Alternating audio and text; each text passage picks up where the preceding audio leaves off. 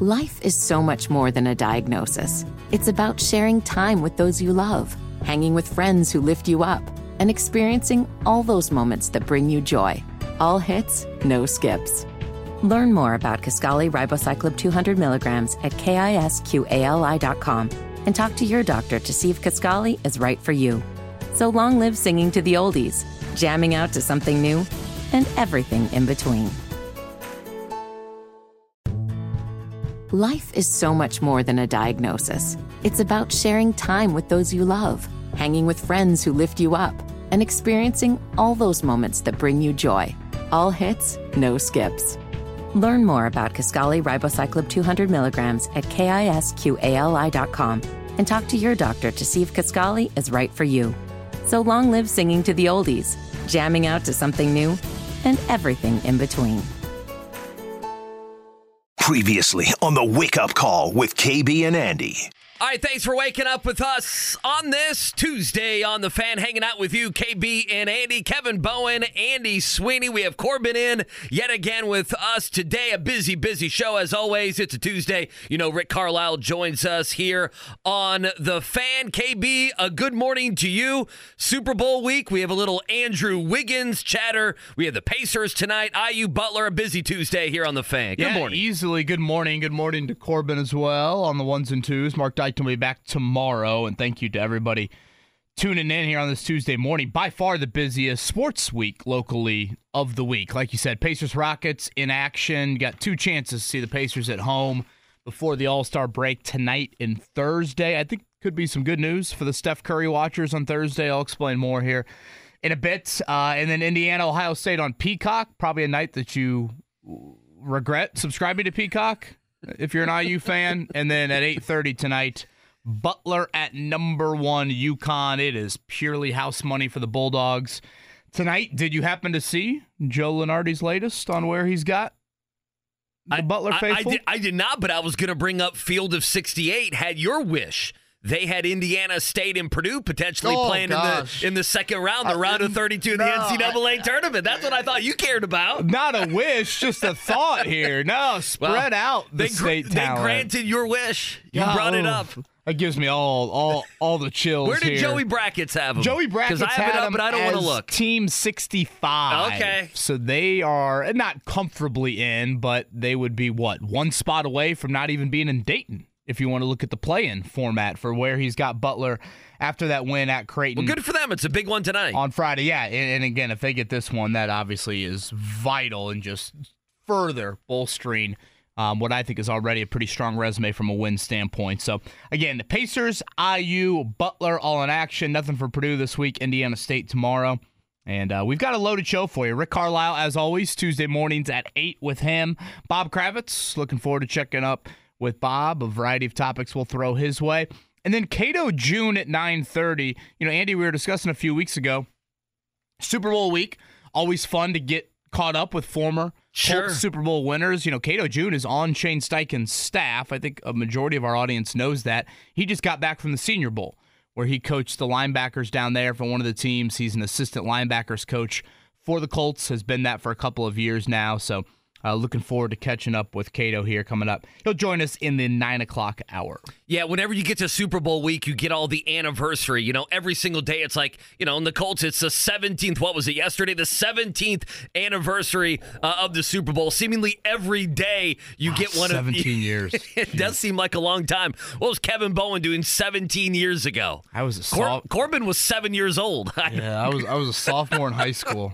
Mm-hmm. Oh, man. Yeah. How about you still yourself? playing golf? What is he, 17 years ago? I'm 39, so I was 22. I was just out of college. You were probably living the life. You know, your seventh Busch Light when the rain started to fall, you Prince got out there for halftime. If I was lucky, there's no doubt. So, yeah, interested. You know, Rick Carlisle. I mean, there are a few things. Obviously, 5 games here before the All-Star break, and I kind of mentioned this yesterday, Kevin, and I don't mind expounding on it today. I am.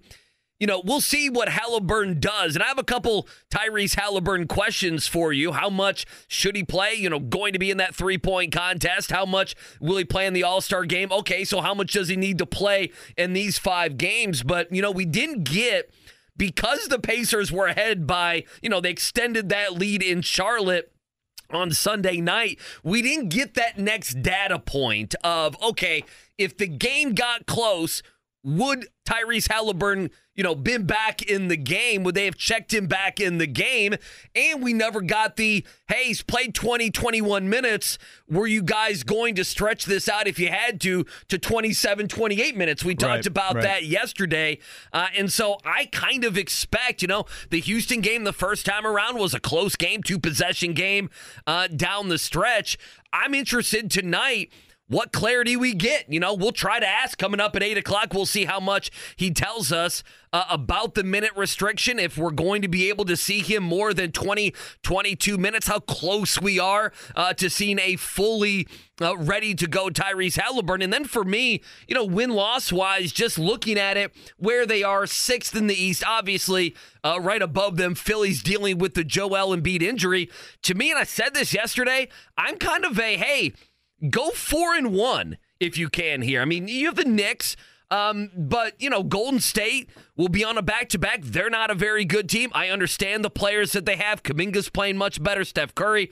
But Houston, Charlotte, Toronto, all of those games, go win those games and get to 4-1, and then we'll check in the final 26 games of the season. But that's how I feel today. Andrew Wiggins, his name has been brought up with the Pacers. All those things we can get to. Pacers favored by 7 tonight. No Fred VanVleet for the Rockets. You think back on that first meeting, Andy, I know we joke about this player and oftentimes some antics on the floor, but Dylan Brooks getting tossed from that game was a huge reason why I think the Pacers, I would say comfortably kind of pulled away there in that first matchup in Houston. Halliburton was outstanding. You would think that Brooks would have that sort of assignment tonight. Again, it's a very, very young Rockets team, and now you take Fred VanVleet out of the lineup. They scored, I think it was 90 the other night, so obviously a very small number for them. And I mentioned it earlier, if you are one of the, and I almost forgot, I really did forget this yesterday, Thursday night is Trayce Jackson-Davis's lone game inside of Gainbridge Fieldhouse. Oh, goodness. This season, I would assume. We need to reach out, try to get TJD on. I would assume you've got a pretty heavy fan base or a contingent that would want to see that. He's been a little, I don't think he played last night actually for Golden State, but for the most part, he has been getting some sort of clock for the Warriors here this season. I was looking up the Steph Curry back-to-backs. Okay, yeah, you said you had good news. Yes. For people that want to see perhaps Steph Curry later on this week. So Steph Curry's missed just 3 games all season. That's a Warrior, man, yeah. So that is certainly good news just on that end. Of the 7 back-to-backs that Golden State has had, he has played on both ends of the back-to-back 6 of 7 times. So I feel like we get this narrative, Andy, of like, oh, the stars are coming to Indy, they never play, blah, blah, blah. Well, that's not really true with Steph. He's played in each of the last 3 matchups here in Indiana. One of those included a back-to-back, and then again, this season, he has played in 6 of the 7. Now, I think it's worth pointing out, they do have a game the night before, coming here to Bankers Light or to Gainbridge on Thursday, but still, if past precedent this year serves anything, there's a good chance that Steph Curry will be in the lineup for that. Have you seen this 3-point contest lineup shaping up for All-Star Weekend? I have seen it. Yeah, no, they have not announced the dunk contest, right? No, but Shams Charania of The Athletic did have a little nugget late last night on a possible dunk contest representative for All-Star Weekend, and this is not your Jericho Sims, Cassius Stanley, Mac McClung type of name. I was gonna go with Mac McClung. Hey, don't down my man Mac McClung, okay? Well, he brought some fun to the dunk contest. What do you have for us? I have not seen this. I told KB I went to bed last night at 9:45. Well, I mean, maybe I'll throw it your way. He's an all-star. Okay. Strongly considering participating in the dunk contest. Okay. You care to take a stab at it? Oh, goodness. Usually all-stars don't ever participate this would be in the dunk contest. First one since You're throwing me for a loop. And I forgot this guy was even an all-star. This would be the first all-star to participate in the dunk contest since DeAndre Jordan in 2017. Donovan Mitchell. I think DeAndre Jordan was an all-star. Donovan Mitchell is a great guess. That would have been my first guess. East Wing is the path you want to go. Now I'm bringing up. Now I'm having to bring up the lineups. I have no idea. Brain fart. Go ahead. Brown. Oh, Jaylen Brown. I would not have ever thought of Jaylen Brown in the dunk contest. Pretty good dunker when you watch him in game. Yeah, but I just don't think of if I think of a breakaway, a guy who is going to go like Obi Toppin. He'll go between the legs on a breakaway. Hell, he's done it this year, has he not? Hell, I feel like he did it last week. Going for a windmill dunk. I see Jaylen Brown. He's more of a violent dunker. Like, he'll sneaky, kind of rise up and try to just go over you. And you know what? Good for Jaylen Brown. Good I for think him. That's obviously awesome for us if he indeed does it. But still, this has not been the trend. Like I said, the trend is, Cassius Stanley's of the world participating in recent dunk contests. We did have, you mentioned Donovan Mitchell. I remember, and this was kind of when Mitchell and I think Victor Oladipo were kind of knocking on that all-star, sort of budding situation. They both participated in 2018, but again, it's been a while since we've had that. But I bring up the three-point lineup. These are the reports on names. Again, 8 participants typically in the three-point contest. Right now, Damian Lillard, Jalen Brunson, Tyrese Halliburton, Malik Beasley, Lauri Markkanen, Donovan Mitchell, Tyrese Maxey. That is pretty good. What is that, 6 All-Stars? 7 All-Stars? That's pretty good. Beasley's one of the only ones who's not one. Yeah, good for him. I did good for those guys. Adrian Wojnarowski mention, and we'll continue to update you guys throughout the next couple of weeks. Again, really, well, I guess next week is when the All-Star activities are going to ramp up. The Pacers' final game, Andy mentioned their next 5. Their final game before the All-Star break is at Toronto a week from Wednesday. So really, next Thursday is when the activities start to kind of build here in Indianapolis. You go the Rising Stars game Friday, dunk contest 3-point Saturday. Sunday, of course, is the All-Star game. Adrian Wojnarowski announced that him, Tyrese Halliburton, and Grant Hill, who I find interesting, of Team USA. Remember, Grant Hill is now the new, was it Colangelo who used to run Team USA? It was. Jerry you say Colangelo? general manager, president. I'm not sure the title, but one of the guys running Team USA, right? Those 3 at the Vogue in Broad Ripple coming up on Thursday night of All-Star Weekend. So you might have to make an appearance there. I know there's been a lot of questions about, where are these events? Or are they all downtown? Or is anything up in the Broad Ripple area or any other kind of outskirts of Indianapolis? There you go. That is Thursday night here. Again, Adrian Wojnarowski, Tyrese Halliburton, and Grant Hill. But that early All-Star lineup for Saturday night at Lucas Oil, that looks pretty good with that 3-point, which I do think, to be fair, the 3-point contest has kind of trended more and more stars, and the dunk contest has been more and more Mac McClungs. But it looks like this year we might have a little bit more stardom.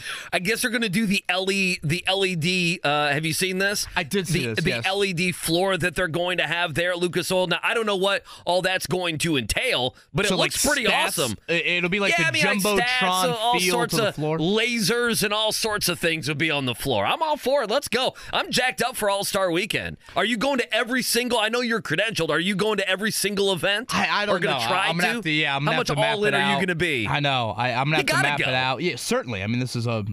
It might be once in a lifetime. I was literally. Say, last time we had it was 1985. I was not alive. I was 1 year old. Yeah, there you go. The All-Star game was here. So, again, we'll continue to look ahead to Pacers and Rockets tonight at 7 o'clock. And as Andy said, the trade deadline just a little over 48 hours away. What is the latest on that? There is a rumor of the Pacers and a particular Golden State Warrior. Do you just do the trade Thursday and then he stays in town? You could. Yeah, I'm not sure I'm as high on this one as perhaps Pascal Siakam. By the way, former dunk contest participant, I right? I understand. TJD played Saturday, played 9 minutes for the Golden State Warriors, so he's still playing. In fact, in January, he played nearly 18 minutes a game for the Warriors.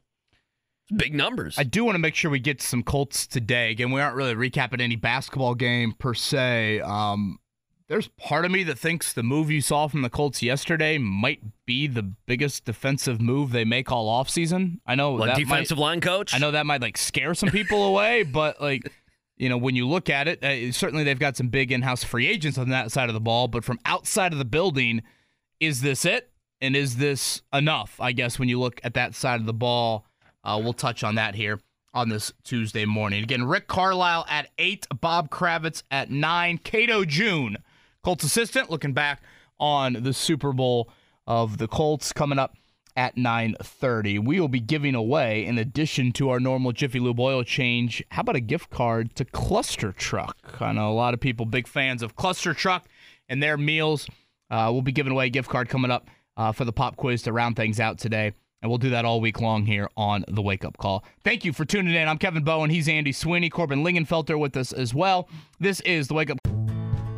Life is so much more than a diagnosis. It's about sharing time with those you love, hanging with friends who lift you up, and experiencing all those moments that bring you joy. All hits, no skips. Learn more about Kisqali Ribociclib 200 milligrams at KISQALI.com and talk to your doctor to see if Kisqali is right for you. So long live singing to the oldies, jamming out to something new, and everything in between. Whether it's audiobooks or all-time greatest hits, long live listening to your favorites. Learn more about Kisqali Ribociclib 200 milligrams at KISQALI.com and talk to your doctor to see if Kisqali is right for you. Call 93.5-1075, The Fan. All right, let's dive into it. Your morning check down here on The Fan. Reminder, Rick Carlisle will join us coming up at 8 o'clock. Bob Kravitz at 9. Cato June going to join us at 9:30. Pacers tonight. Coverage right here on The Fan beginning at 6:30, hosting the Houston Rockets. Halliburton and Jalen Smith, KB, both questionable for this game. Everyone else good to go. You mentioned it was a 7.5 point spread. I find that to be an interesting one as well, but it's Pacers and Rockets tonight. Like I said, I'd love to see the Pacers go 4-1 in these final 5 games before the All-Star break. Yeah, and I mentioned the opening segment. Dylan Brooks tossed in the first game. 22 minutes in that game. Out injured midway through that first game. You get Dylan Brooks in your head, and you just assume he gets tossed from every game there. But yeah, he left. You fooled me, and Corbin had no idea either. I just went along with it. Oh, okay. He got ejected from the preseason game with the Pacers. Again, a lot of it is very confusing when it comes to that man, and Coach K scolded him sternly. Yes, he did. For that afterwards. So yeah, 7 o'clock tonight. It is a young Rockets team. Again, no Fred VanVleet. And then coming up on Thursday, that will be Steph Curry and the Warriors. Again, some good news on that front. If you look at the back-to-backs this year for Golden State, they've had 7 of them. Steph Curry has participated in both ends of the back-to-back in 6 of the 7. All right, tonight in the Hoops World Collegiately over in Columbus, it will be Jack Collinsworth and Robbie Hummel on the call for Peacock. Does Robbie Hummel do every Big Ten game? I mean, it's a good paycheck, brother. And he does a very nice job. He's like, give me every Big Ten game. It's a very nice paycheck for Robbie Hummel. Ohio State 5.5 point favorites. I would say, Andy, 2 of the biggest, maybe the biggest disappointments in the Big Ten this season would qualify as these 2 teams. Ohio State has won 1 of its past 8 games. That was a home game against Penn State. You think back on the first meeting, we didn't really discuss it because it was the same day as Colts and Texans. That was arguably IU's finest 40 minutes of the season. Well, it was. At the time, it was a quad 1 win. Xavier Johnson was great in that game. Malik Reneau was good. C.J. Gunn had 10 points off the bench. And boom, we're a month later, and it's like, man, none of those things you could really imagine outside of Reneau. And obviously, we'll see about Xavier Johnson. That elbow injury day-to-day was what Mike Woodson said pregame on Saturday. No updates since. So again, 7 o'clock tonight, Indiana 5.5 point underdog. Butler, a 14.5 point underdog. You think back to their first meeting, again, they're at UConn tonight. Andy, they had a halftime lead. They scored 81 in that game. That's the most UConn has given up all season long. Now, again, on the road's a different animal. We'll see about Posh Alexander if he can get back in the lineup for Butler after their big win in overtime on Friday. But again, if you look at some of the latest bracketology, it seems like they're right there, man. They are right there, and probably on the right side of the bubble heading into tonight. And tonight's one of those games where it will have no negative impact if you lose it. Strictly house money for Butler before they return home for 3 straight. All right, a couple other notes. We wanted Indiana State to be inside the top 25. They came up just short now. 53 votes in the AP. They were behind St. Mary's and TCU for others receiving votes. 45 votes in the coaches poll, or as I call the SID poll. They were just behind St. Mary's. Quickly as well, Kansas on the road at Kansas State last night. Kansas State and Jerome Tang, they got the win last night, 75-70. And then I don't know if you happen to see this at all. Virginia's starting to play better basketball. They beat Miami last night, but no one cares about, that, other than Miami scored 38 points last night. You want to talk about disappointments this season? They're right at the list. That was like a Miami team that I know. No doubt. They're Isaiah top 10. Wong, of course, with the Pacers, but they brought back a lot. No, they're from top 10 last team. year. They're preseason top 10, and they've just fallen apart. And that's obviously the least amount of points they've scored in a game in the ACC. Again, 38 points. One other note: your boy Bill O'Brien, head coach of the Boston College Is this official? football team. Well, that's the way it's trending. Yeah, that's the way it's trending. So that means Ryan Day is looking for a new offensive coordinator again, right? I would just stay at Ohio State if I were him. That's what I would do. I mean, now, did he go to BC? He's got strong ties in that area. I have absolutely. I mean, it's Northeast. I mean, he why was the hell right would you there take with the New job if you England. didn't go there? It's a head coaching job in the ACC, although it's one of the back-end jobs in Power 5. So we'll see if that becomes official. Do you go make a couple mil a year as Ohio State's OC, or a couple mil a year to go 4-8 at Boston College? You be the OC at Ohio State. That's kind of what I thought. But again, Bill O'Brien, once Houston Texan coach, could easily be the next head coach there at Boston College. Will your Giants be playing in Brazil on the first Friday night of the 2024 season? Did you see this news item yesterday? I saw Eagles the Philadelphia Eagles will have a home game in Brazil. Sao Paulo, I believe. I think that's it. Yeah, I thought you were saying Sal Palantonio. Well, he'll be there.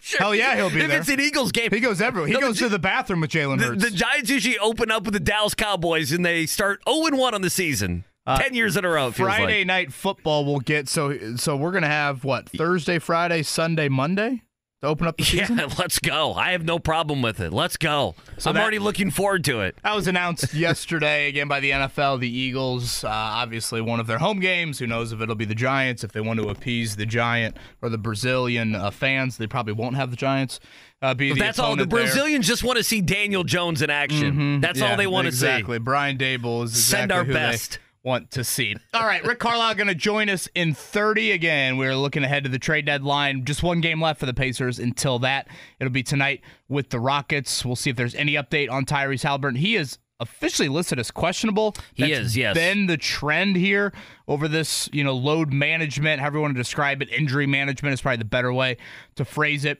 So we'll see exactly if Rick wants to share any sort of minute restriction for Tyrese tonight. But on the other side, let's focus on a little Colts conversation. I think some Shane Steichen comments that at least I certainly agree with. I think Colts fans should as well. And we saw a move by the Colts yesterday. Will this be the biggest defensive move they make all? Life is so much more than a diagnosis. It's about sharing time with those you love, hanging with friends who lift you up, and experiencing all those moments that bring you joy. All hits, no skips. Learn more about Kisqali Ribociclib 200 milligrams at KISQALI.com and talk to your doctor to see if Kisqali is right for you. So long live singing to the oldies, jamming out to something new, and everything in between. Life is so much more than a diagnosis. It's about sharing time with those you love, hanging with friends who lift you up, and experiencing all those moments that bring you joy. All hits, no skips. Learn more about Kisqali Ribociclib 200 milligrams at KISQALI.com and talk to your doctor to see if Kisqali is right for you. So long live singing to the oldies, jamming out to something new, and everything in between. Off season. We'll chat about that next. All right, back at it, hanging out with you in the DriveHubler.com studios. KB and Andy, it is the Fan. It is the wake-up call on this Tuesday. Reminder, Rick Carlisle going to join us coming up at 8 o'clock. Coming up in about 30 seconds, we have a Shane Steichen clip, and also the Colts did something defensively. I was just going to bring this up, and I would hate to be the one that breaks the news if you're just waking up and you're tuning into us. Me and Corbin had a conversation. I think Corbin was bothered by this, and I'm sure many people are. Toby Keith passed away at just 62 years old. Yeah. I guess late last night. Stomach cancer, is that right, Corbin? Yeah, he's been battling it for, I think it was Couple 23 years. he came out and said he had it, but yeah, it's been a few years. And I guess he performed not too long ago, Corbin said, and the thought was he might be getting a little bit better with it, and so awful. he passed away just 62 years old. That's so young. Oh, yeah, terrible. Certainly so many iconic songs for Toby Keith. We'll continue to update you guys next week, too, from a musical standpoint. I know that's a big part of All-Star Weekend. They've got a variety of acts. It seems like the Convention Center will be kind of one of the more popular spots for that type of stuff. So we'll continue to keep you updated on that end with it. All right, Colts stuff. Let's go. You have some nuggets on the Colts. They did something on the defensive side of the football. You teased it. Is this all they're going to do on the defensive side of the football? And we have some Shane Steichen sound as well. So, again, 2 assistants not renewing their contracts. Nate Ollie on the D-line, Mike Mitchell, their assistant DB's coach, kind of more their safeties coach. We saw that news item, a couple of weeks ago. Charlie Partridge, Andy, that is the name of the new D-line coach. This will actually be his first stint in the NFL. A college coach, Wisconsin, was actually a head coach at Florida Atlantic at one point, and an assistant at Wisconsin, an assistant most recently at Pittsburgh. And it's funny, Andy, every year when Notre Dame plays Pittsburgh, I feel like as I read a couple articles during that week of hey, what's Pittsburgh good at this year? It's always they stink, but their D-line is really good. Yeah, usually they're a team where it's okay, the lines are good, the trenches, everything else, we'll figure it out from there. Now, okay. The sack numbers are extremely impressive. In 2019, they were 3rd in sacks. 2020, first, and these are nationwide numbers. 1st in sacks. 2021, 2nd in sacks. 2022, 1st in sacks. And it's not like Pittsburgh is hauling in the NILs and the 5-star kids. I mean, hell, their best player a few years ago just transferred to USC. So I think there are some pretty attractive things on the Charlie Partridge resume that you like from a development standpoint, from a pressure standpoint that Pittsburgh was able to create there. And I say that this could be it, Andy, because, again, you have a lot of money that on paper seemingly will go to some in-house guys. And if you aren't able to make that kind of bigger move defensively personnel-wise, do you look at the Charlie Partridge news and think this is the Tony Sperano of the offseason for a group that you'd like to see more out of? Remember, they didn't do anything to their O-line last year, personnel-wise. I don't call Blake Freeland in round 4 very much substance upon that. So, that's kind of the question that I have. I do again, there's obviously going to be a jump from the collegiate level to the NFL level, and who knows. I do like that this is not somebody that is a Gus Bradley coaching tree because, by all accounts, Pittsburgh did do some things differently than a lot of college football teams. And so does that create a little bit more open-mindedness from Gus and saying, all right, this is what he's bringing to the table, and this is how they manufactured pass rush when maybe they didn't have the 5-star athletes across the board. Should we look into some of that stuff there? So, obviously, it's a group that has a lot invested into it from a draft pick standpoint and a money standpoint.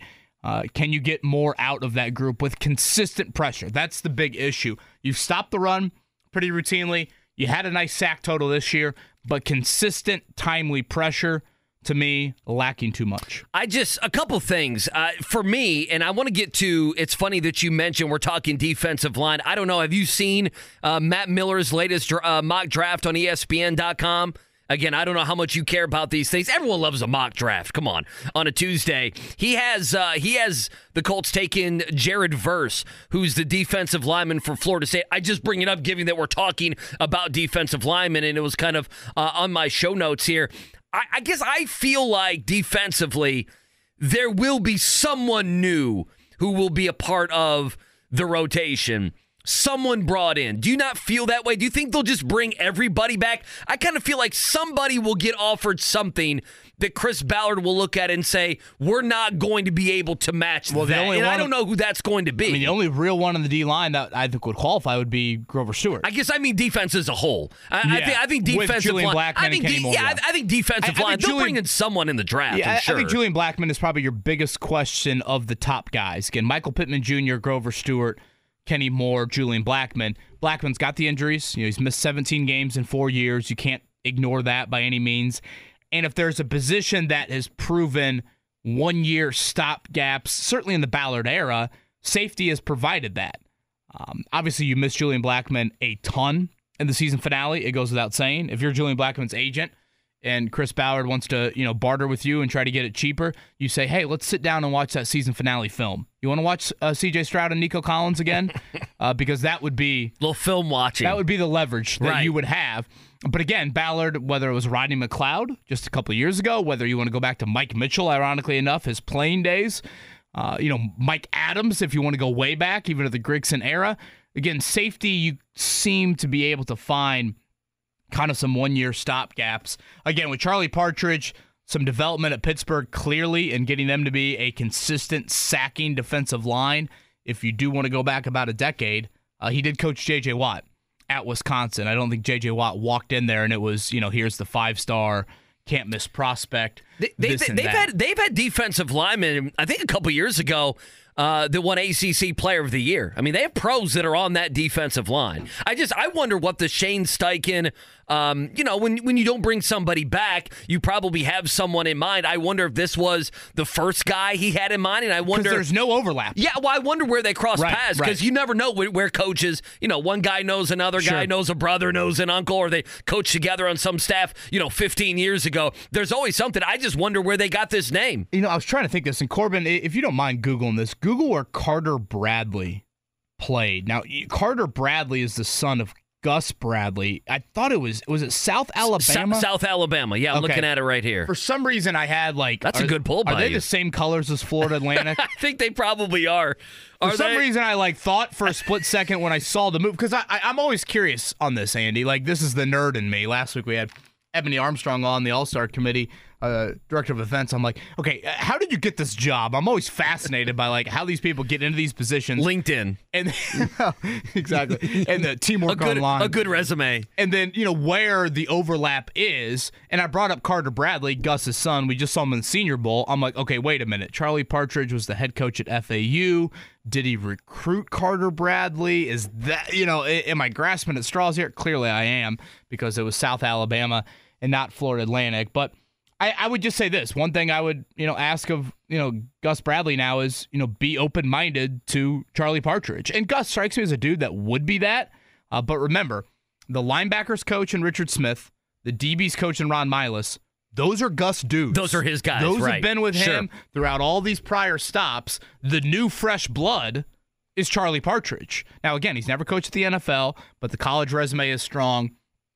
Is there an open-mindedness to listening to that for some consistent pressure? So, again, that really probably the biggest Colts news item we've had here in about a month. That news, Charlie Partridge said his goodbyes to the Pitt family and Pat Narduzzi yesterday on Twitter. It's so difficult to say goodbye in Pittsburgh to Pat Narduzzi and the half-empty stadium that they play in Notre there. Dame, Pat Narduzzi. What do you read up on? Is it PantherLair.com when you get ready for these Notre Dame Pittsburgh matchups? Well, is that what it is? I subscribe to Notre Dame site, and they do the little crossover, know the enemy. Is that what they call it? Insider preview. By the way, I didn't. It was someone with On3 who I actually didn't know. And Corbin, I did not send you this sound. I did not dub it over. But there was a minute on the internet of how Marcus Freeman is making Notre Dame cool again. And I thought, do I want to dub this over or with Andrew Wiggins? Yeah, I was thinking, or is that a June or July? Perhaps early August Sports I don't want the Talk blood Radio. flowing too early in the morning here. About to say. I want to cue up the Shane Steichen clip. This was from Chris Long's podcast. Obviously, Chris Long, longtime Eagle.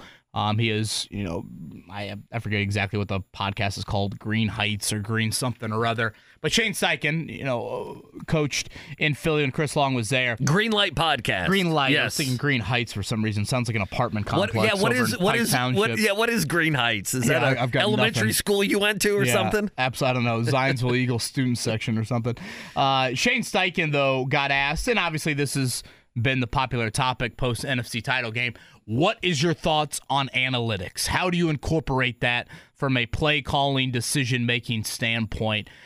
Certainly actions speak louder than words when it comes to that, Andy.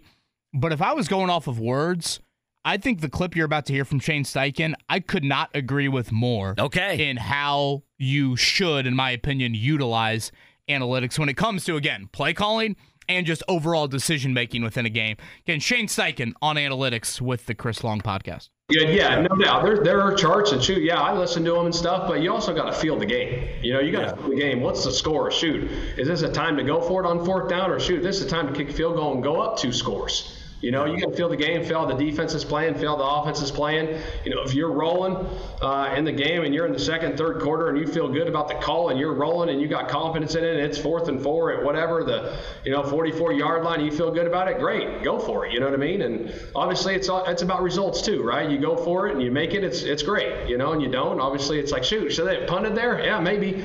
But you got to have a philosophy and what you believe in. But I also do believe in, you know, the flow of the game and playing in the moment a little bit as the drive's getting going. You know, you're kind of having those conversations, looking at the scoreboard. Hey, shoot, if we get in this situation, hey, we're probably a go here. But if we get in this situation and we're down in there, shoot, let's take the points. Look at the scoreboard. Shoot, we'll go up 2 scores. Let's take the points. You are cackling.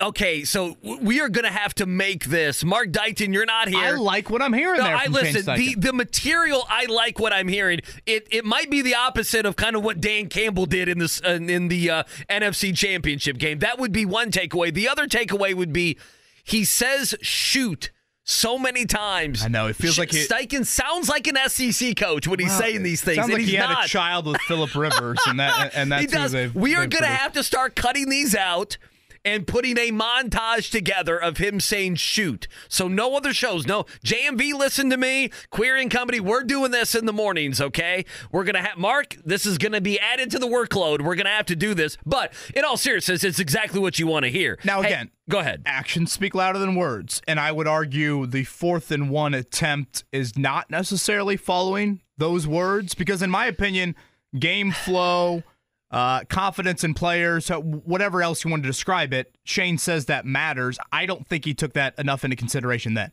Gardner Minshew was having one of the worst games of his entire career up until that point. Tyler Goodson hadn't touched the ball. He was as cold as blue at that point there with 4th and 1. The one time those two tried to target each other, they didn't hook up at all on a somewhat similar route earlier in the game. So, again, I would push back a little bit on... You think Steichen agrees with you? Probably not. You think he thinks he got a tad emotional with that one or had the wrong personnel or wishes he would have done it differently? Because I don't know if he does. I think he might actually have a little regret. I just don't know if he would admit it publicly. Because I think he would view that as taking a shot at Gardner or taking a shot at Tyler Goodson. Somebody else, right. But I think how he describes it is exactly how coaches need to utilize that of... Andy, go back to the Bucs game. Remember when Baker Mayfield got hurt on that QB sneak against the Colts on that 1st and goal, and then he was out for the rest of their 2nd, 3rd, and 4th down plays in that goal-to-go situation? When you get to, 4th and goal there, all week long, Todd Bowles' analytics team has built their analytics chart. And, man, this is what it looks like. All right, Tampa, Colts, they do this really well. We do this very well. Here's our new chart for Week 12 in the NFL. Well, the chart was made with Baker Mayfield in mind, not Kyle Trask in mind. So as soon as Baker gets hurt, you throw that bleep out the window. Same thing on Sunday. If all of a sudden they're trotting Blaine Gabbert out there for snaps and Patrick Mahomes is in the blue tent, I don't think the chart should look Sam Darnold should look the same there. So that's where I would disagree with some of the. And again, I think Dan Campbell fell into the trap of analytics are gospel, and we've done it all year long. So whoa, patience.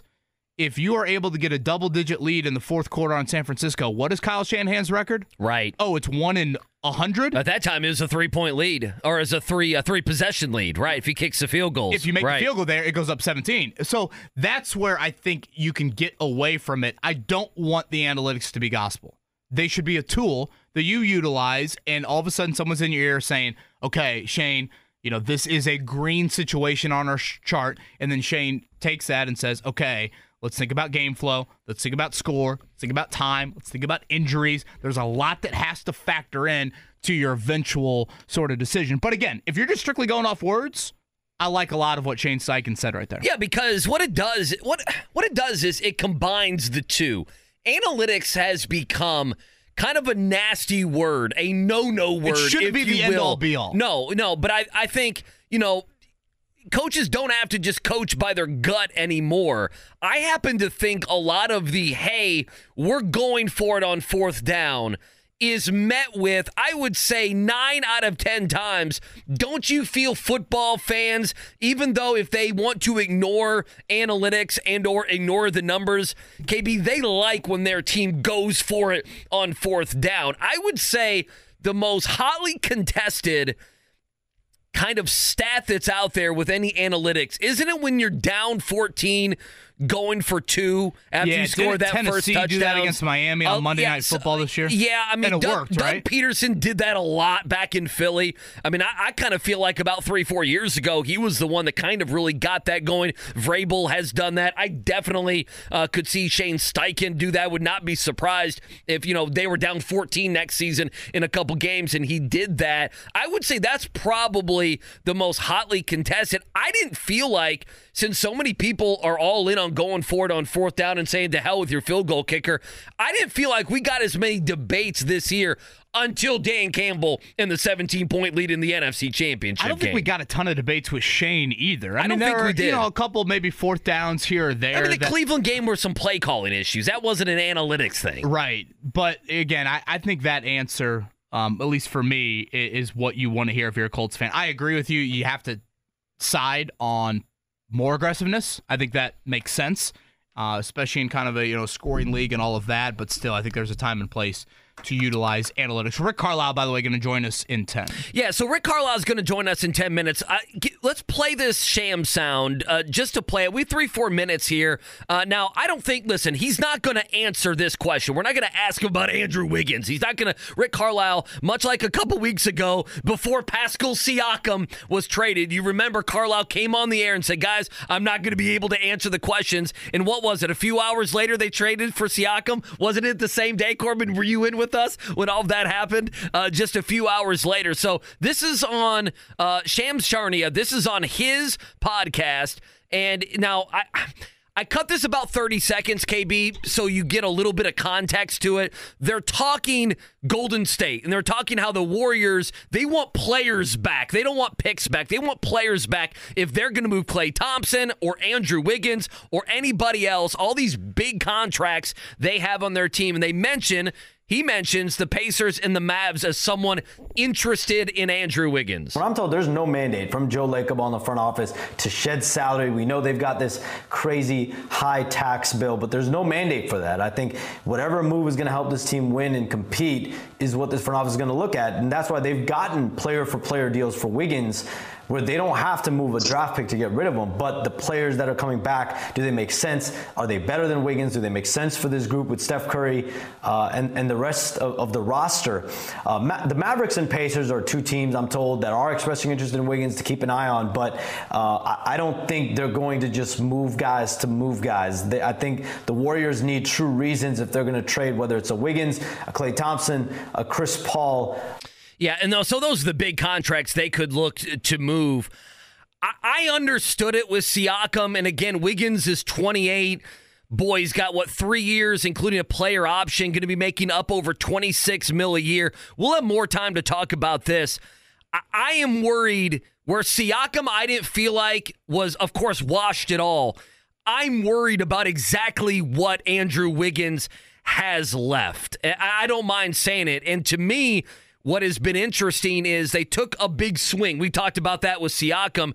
If they take another swing, I mean, that's good. That's going to tap them out, right? I mean, they're going to be bats off your shoulders. Yeah, they're going to be completely at the threshold of that luxury tax. You would imagine if they take on a big deal, and they're going to have to ship a couple guys out. On its surface, I know he's a 3-and-D guy. I know defensively he would help out. I'm just not sold on Andrew Wiggins like I was Pascal Siakam. Again, not at all. On the surface, 3-and-D is very attractive to me. But when you start to get into the finances, I mean, we're talking about a $30 million player option for 2026, 2027. Which he's going to pick up. You don't think Andrew Wiggins wants to pick that up? Of course he is. He'll be in his 30s then. And remember the conversation we had with Tony East yesterday? I mean, financially, this is, even if you don't make a move like this, you're starting to juggle some things that the Pacers are not used to. I mean, luxury tax is not a phrase we've said really at all here in Indiana. So as much as 3-and-D is very attractive, to me, that's probably one where I would sit that out. If you just go to ESPN.com, he is down in He's had a really poor year. Just about every statistical category, he is down where he's been in his career, and that's three-pointers, it's points, it's minutes. Whether it's audiobooks or all-time greatest hits, long live listening to your favorites. Learn more about Kisqali Ribociclib 200 milligrams at KISQALI.com and talk to your doctor to see if Kisqali is right for you. Whether it's audiobooks or all-time greatest hits, long live listening to your favorites. Learn more about Kisqali Ribociclib 200 milligrams at KISQALI.com and talk to your doctor to see if Kisqali is right for you. It's everything else. Rick Carlisle on the other side. It is the wake-up call. All right, 8 o'clock hour. Appreciate you joining us. KB and Andy, it's the wake-up call on the Fan. As always, broadcasting live from the DriveHubler.com studios. Let's jump right into it. You know, it's 8 o'clock on a Tuesday. You know what that means. Head coach of the Indiana Pacers, Rick Carlisle, joining us here on the Payless Liquors hotline. Coach, let's just jump right in. Tyrese Halliburton, the minutes restriction, we know that is out there. How is Tyrese feeling, and how close do you think we are to getting Halliburton back to his full minutes? And a good morning to you. How are you? Yeah, good morning. He's doing better. He's doing better. The game in Charlotte was good. It was encouraging. He could have gone back in if needed.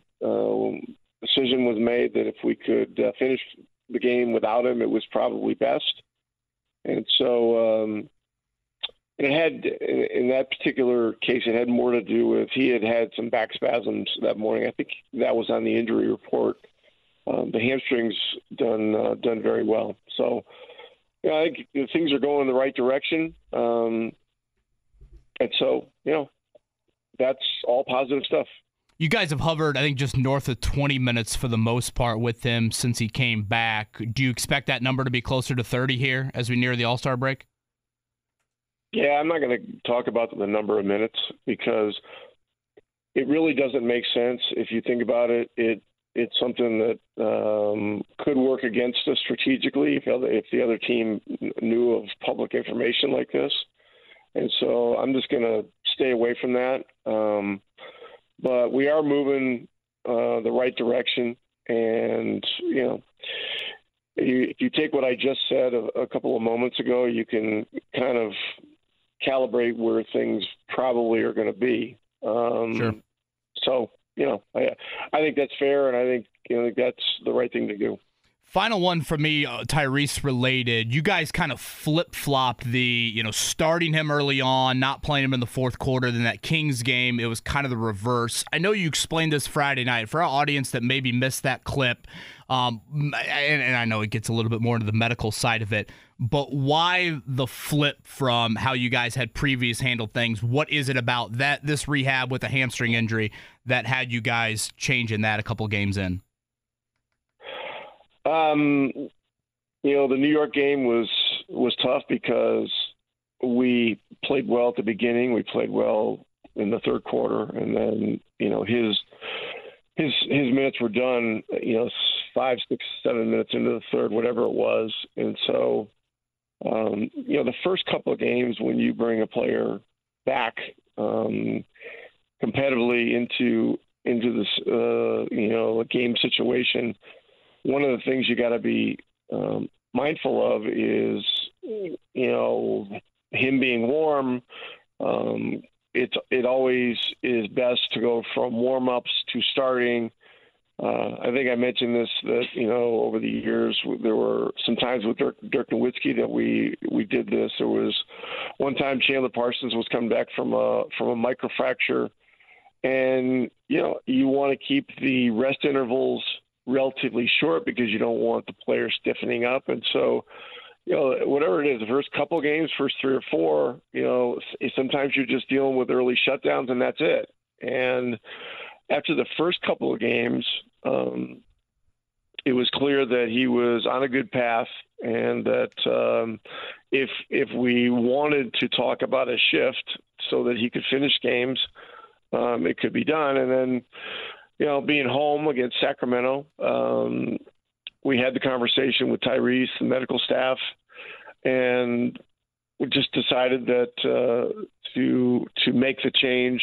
We have the practice court, or the fever court, which is right near our locker room at Cambridge, where he could warm up before going into the game, essentially cutting the game from 48 minutes to 36, which, on whatever the minutes number was, you didn't have to deal with limitations on finishing. So the irony in that one is that it was just a wanky night. I mean, we all of a sudden before the game, Turner and Smith were out, and that really put us up against it with our bigs.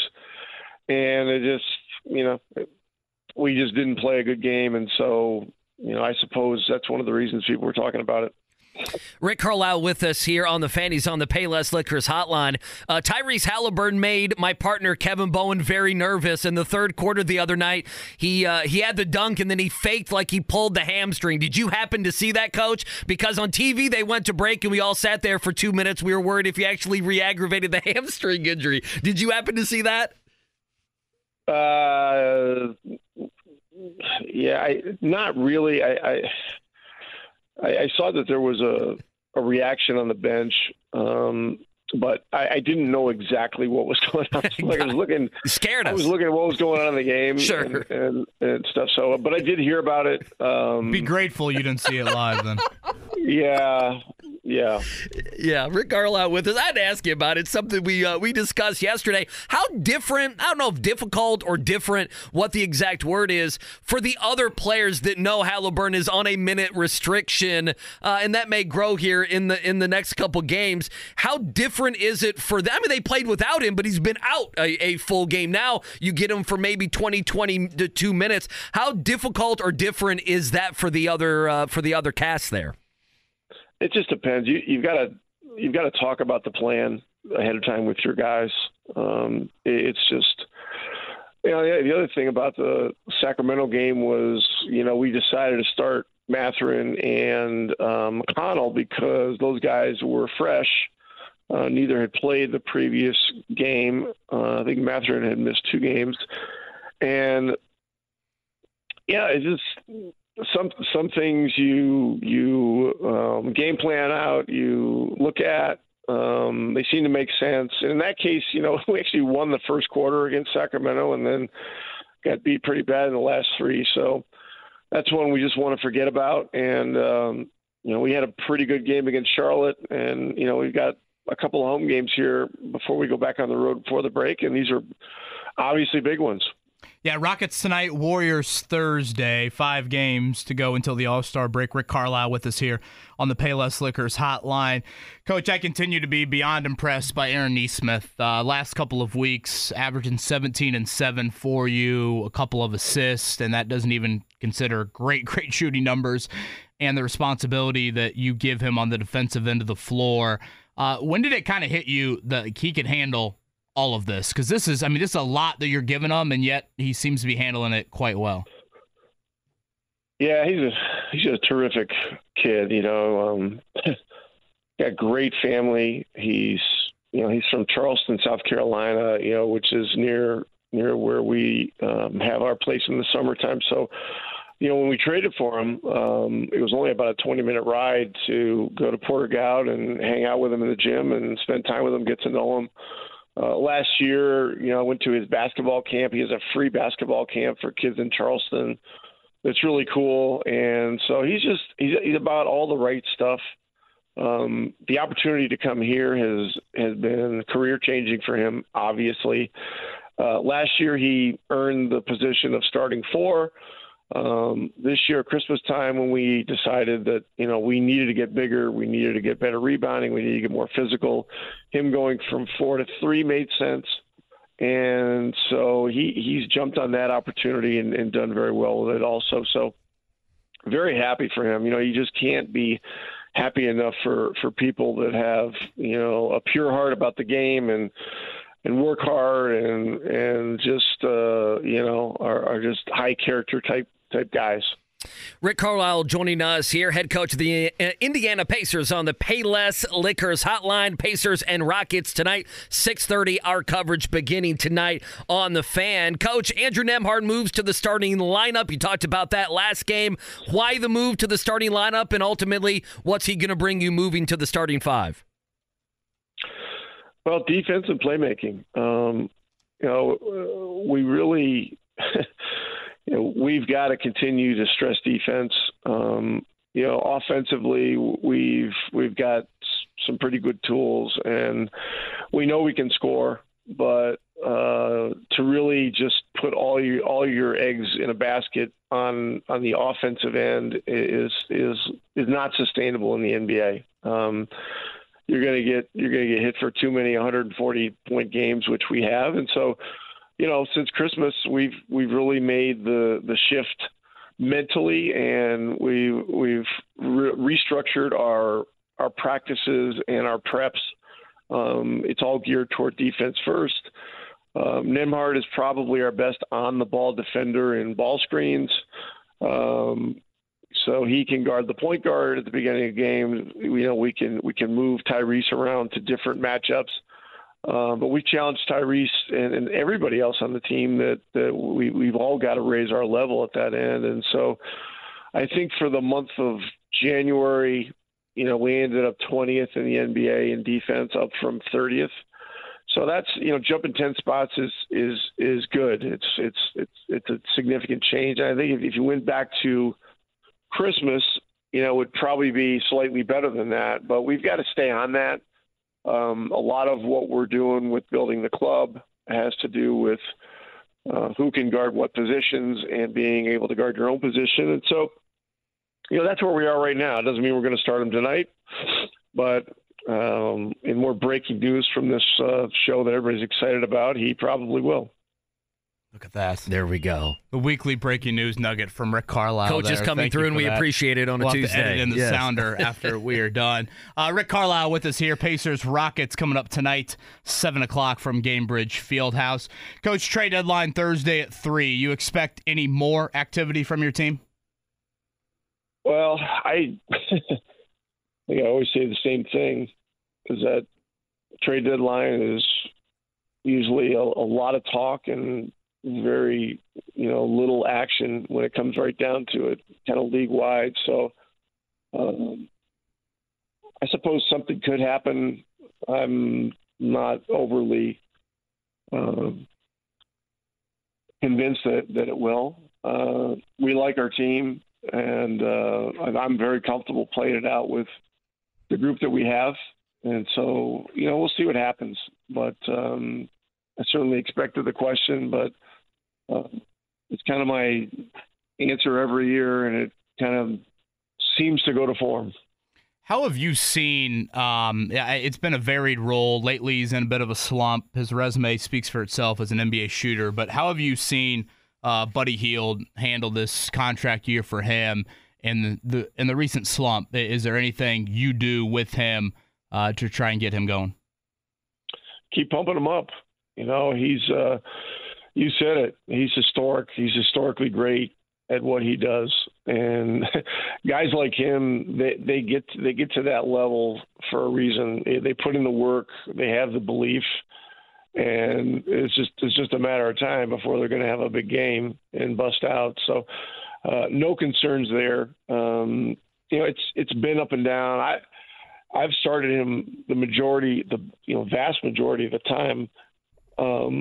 But as we've moved things around, just kind of looking at different things that are important with developing our team going forward.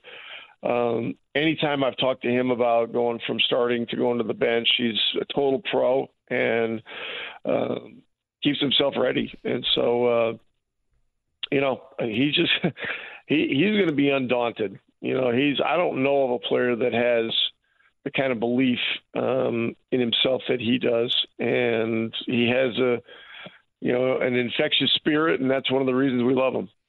Rick Carlisle with us here on the Payless Liquors Hotline. Obviously, the game tonight against the Rockets, 5 games here before the All-Star break. What do you hope to, obviously, win, but what do you hope to accomplish in these 5 games, and what kind of threats do the Houston Rockets pose tonight? Yeah, they're extremely dangerous team for obvious reasons. Şengün's had a great year. They got Jalen Green. They got Jabari Smith, and now Cam Whitmore's playing more off the bench. He's been dynamic in recent games. They're a little banged up. I think Fred VanVleet is out tonight, or maybe out tonight. So that's catching a bit of a break in his stead. Aaron Holiday's played better for them in recent games. Amen Thompson, is now a guy that could end up starting for VanVleet. And the Thompson brothers are such dynamic athletes, and they go so hard. These guys, you've got to really account for them. And so, Dylan Brooks is always going to stir things up. He's a great competitor. So we're going to have our hands full. But these games are super important, as we continue to move forward and try to regain momentum. It's been a little up and down in the last couple of weeks, with a heavy road schedule, some difficult teams, all that kind of stuff. So important game tonight. Rick Carlisle with us here, Payless Liquors Hotline. Coach, we'll obviously talk to you next week as we get into All-Star Week, but I'm curious, for you as the home city head coach, anything change for you All-Star wise? I don't know how you typically spend All-Star Week, but is it different for you this year in the fact that, you got 29 other teams coming to the city where you live? Well, that's a good question. My schedule for the All-Star break is going to be a little different than people probably expect. We play in Toronto on the 14th, which is the last game before the break. My mom and dad live in Ogdensburg, New York, which is about a 2.5-hour train ride from Toronto. So my brother's coming to the game, and he'll go to the game. We'll stay overnight, and then we'll go by train to see my folks. My dad's 93 and doing really well, and my mom is 89 and doing really well. But I don't get to see them enough, so I'm going to go up there for a couple of days and then head to Charlottesville, Virginia to see Abby at UVA. It's actually sorority initiation weekend. Oh, and, wow. That's big time. Oh, my God. It actually happened. Yeah, she just rushed and got into her the sorority she wanted to get into. There you go. Big deal. Kappa Kappa Gamma. It's now interesting. They have an Instagram, and I found this. Donna and I, my wife, were looking at this last night. So it's UVA Kappa, and they have a thing on their story which is talking about all of the officers for this year. It was interesting to us that the VP of I think it was called risk mitigation had a terrible sunburn. I thought that was pretty funny. So Spring break tanning already started, right?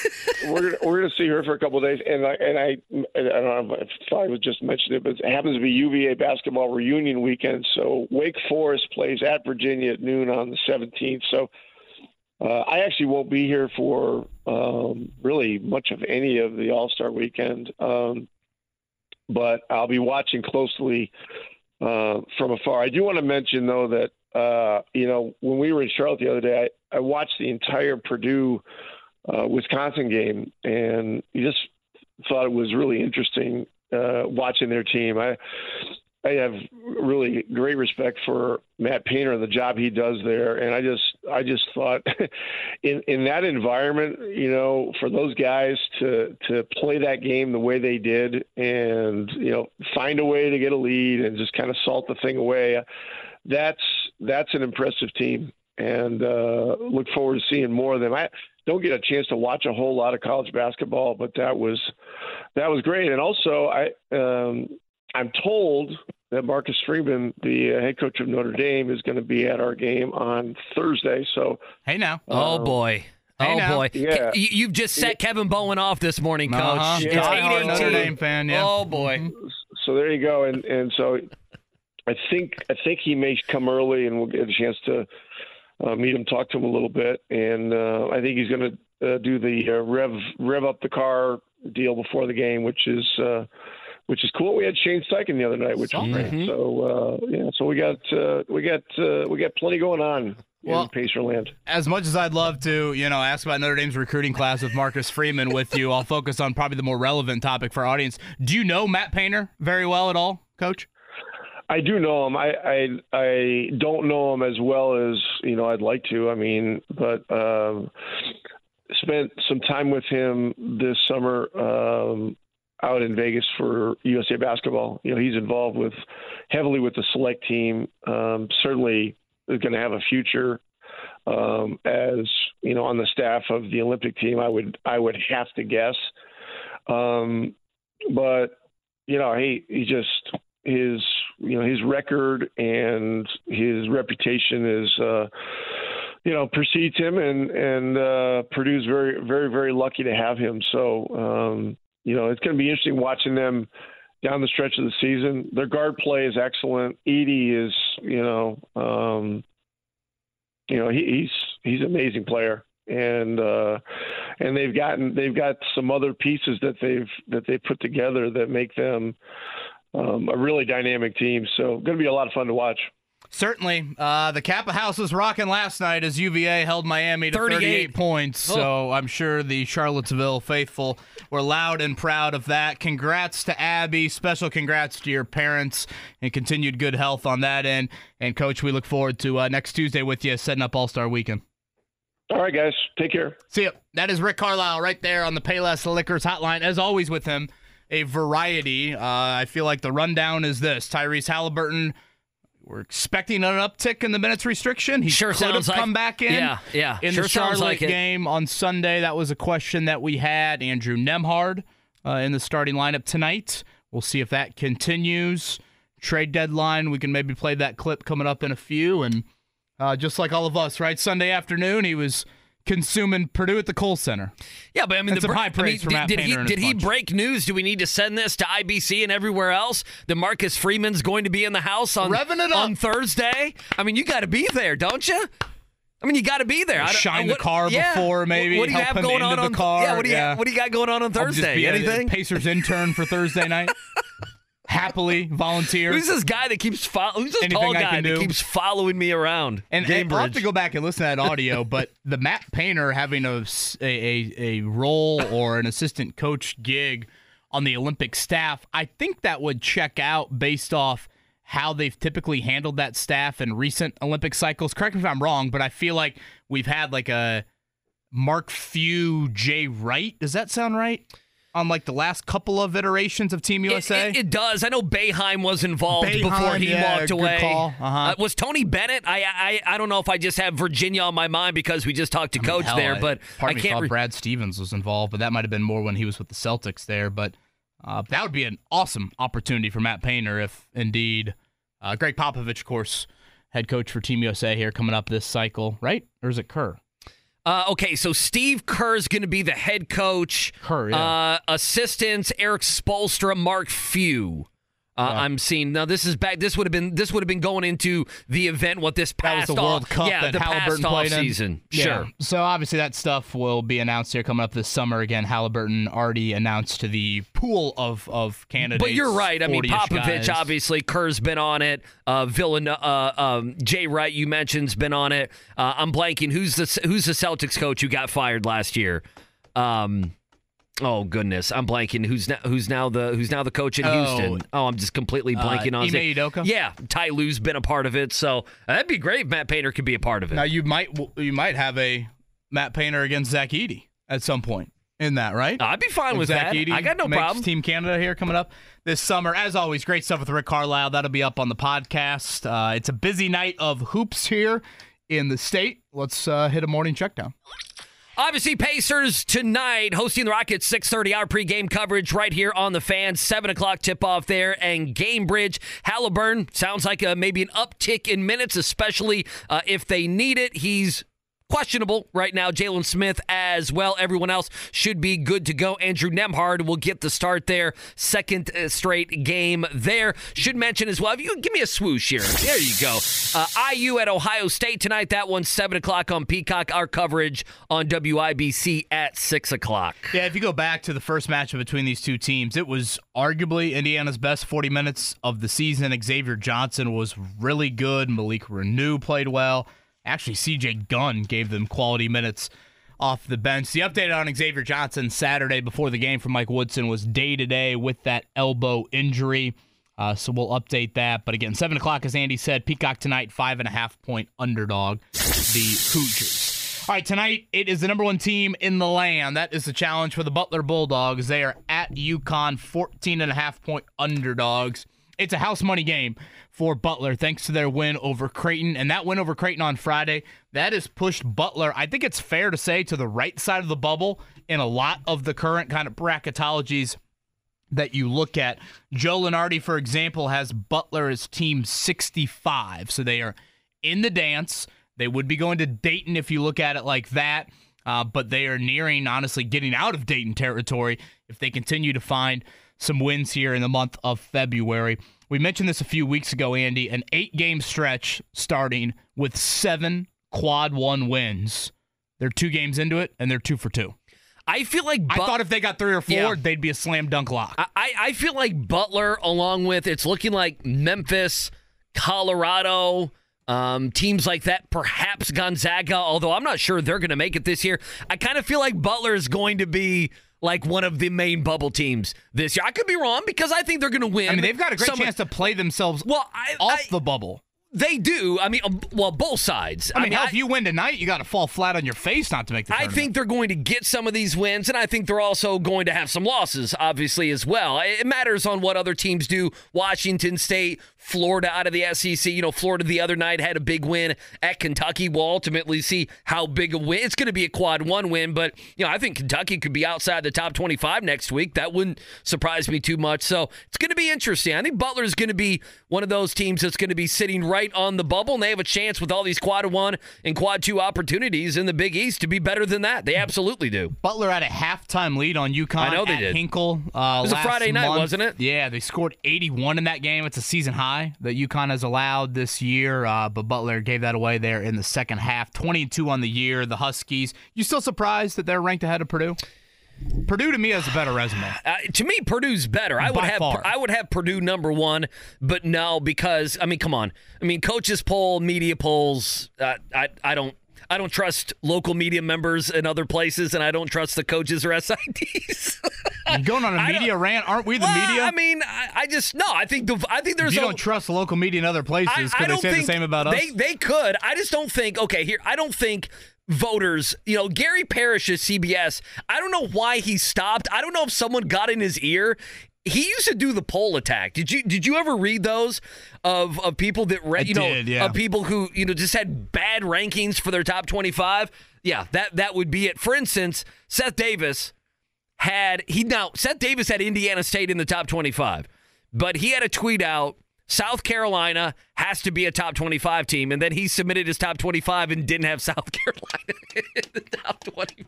No, just a common mistake. Happens to the best of us. It doesn't matter that much. If you make Indiana the tournament, that matters 28th more. 28th officially, if you want to count the receiving votes. So they got 53 votes in the AP. That's behind St. Mary's and TCU in the other receiving votes category. They got 45 in the coaches behind St. Mary's. So they're right there, man. They're right there. I thought I saw one in the Indiana State beat writers mentioned that is the most receiving votes and/or votes period they've gotten since Larry Bird. Yeah, it's unbelievable. So they have been ranked since Larry, but also right here as third in receiving votes heading into their game tomorrow night. Actually, Valpo, who's had a very they're terrible. Season. They're 6-17. They have Valpo, who's 6-17, and the Fighting Bobby Petrinos at Missouri State. They're 14-9. Yeah, 6-17, 2-10 in the conference there. So busy night of hoops here locally. All right, on the other side, what did Rick Carlisle have to say about the trade deadline? Where do we stand on the trade deadline as we approach kind of the 48-hour mark ahead of that coming up Thursday afternoon? We'll do that on the other side. Bob Kravitz joins us at 9. Cato June, Colts linebacker, assistant linebackers coach, Super Bowl champ. We'll recap a little bit of those memories with him. And I see food outside. I'm very happy about this. Okay, so out of the corner of my eye, Corbin's eyes lit up and my eyes lit up. I thought I saw movement outside the studio, and then I looked at Corbin's smile, and I thought, oh, Cluster Truck is here. Let's go. That's exactly what I thought. Cluster Truck. I'm excited. We'll see you on the other side. No music. No music, Corbin. I thought you were going to play some Toby Keith or something. I hit it, and I don't know what happened, Andy. You know, I know what's going on with him. Here's what's going on. Yeah, there's the old man. So Cluster Truck is in today. We'll be giving away $25 gift cards along with the pop quiz coming up at 9:30. We appreciate them delivering. Again, clustertruck.com. They also have an app.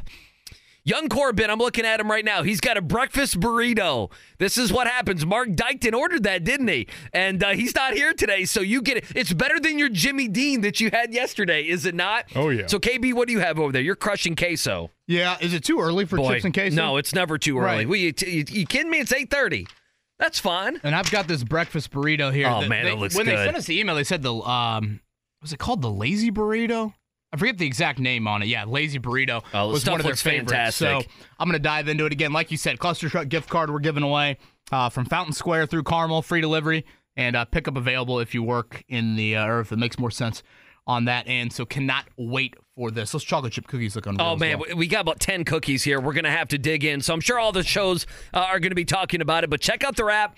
Check them out, clustertruck.com. No middleman in the delivery process. They provide a cook-to-order menu. It's made by their chefs in their kitchen. And delivered by their people, and they deliver all over the city. So check them out online, and we're going to be talking about them the next couple weeks. Cannot wait. Perfect for lunch, dinner, big groups. Now, we did have, someone in sales wanted chips and queso. I mean, it's just sitting here. Are we going to be able to not eat this? Do they know how radio people are when they get on the air? We're going to have to eat all the food. Yeah, we're going to have to take care of it. I did want to cue up that Rick Carlisle trade deadline related audio. Again, we had Rick on last segment, and per usual with him, variety of topics covered. Purdue faithful, you're going to check out that podcast. All of a sudden, just out of the blue, he started talking about Matt Painter and watching Purdue and Wisconsin coming up.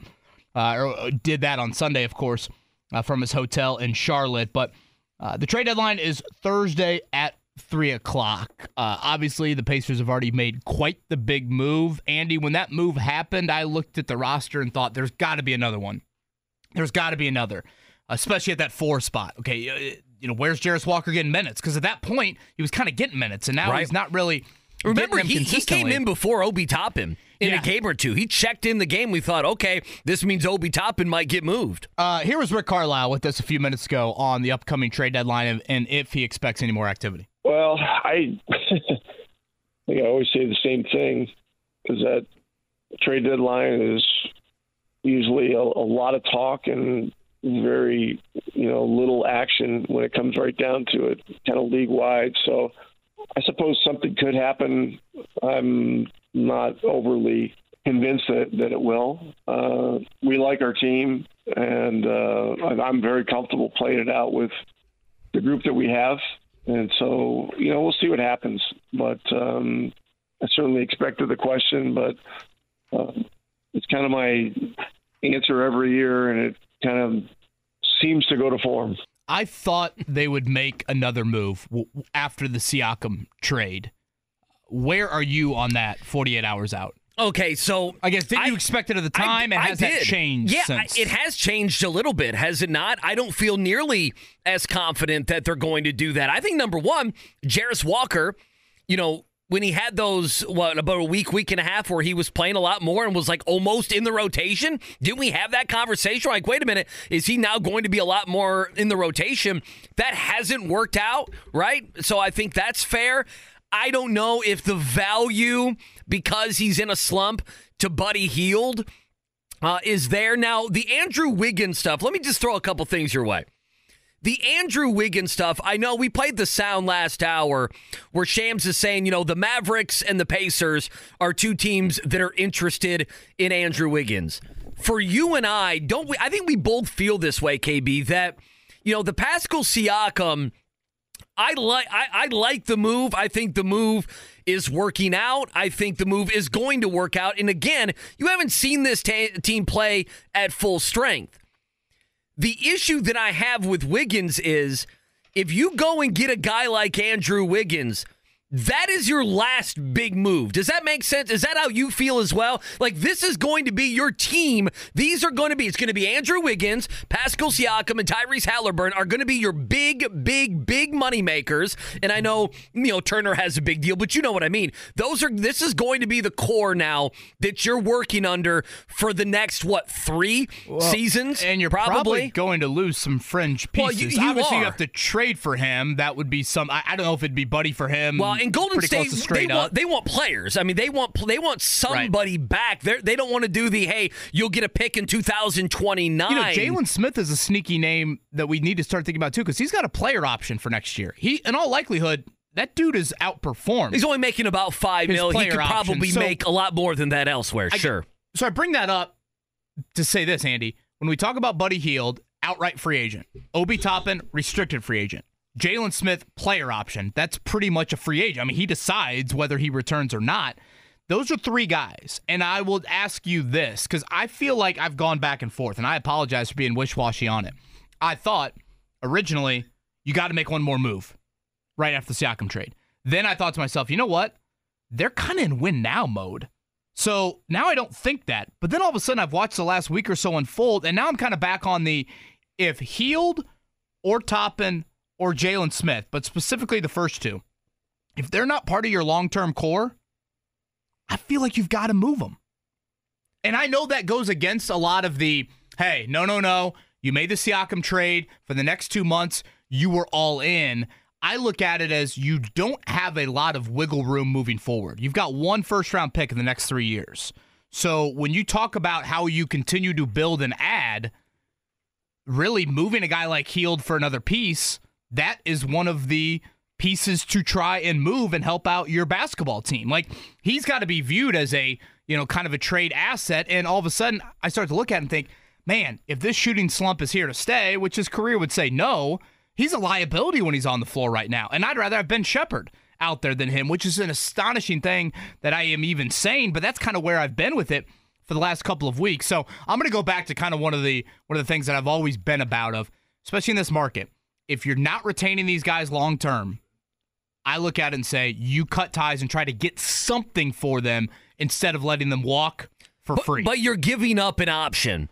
I guess that's the thing. I mean, this team, I'm with you. This team has had injuries that I just find them to be, KB, in a tricky spot because you can't move guys for picks in any way. You're 2 win now, right? I mean, the fans, look at that queso, looks good. What is having it? The little chunks of sausage? What's in that queso? It looks outstanding. Oh, it's fantastic. Sorry. They're in an odd spot because you can't bring back, can you?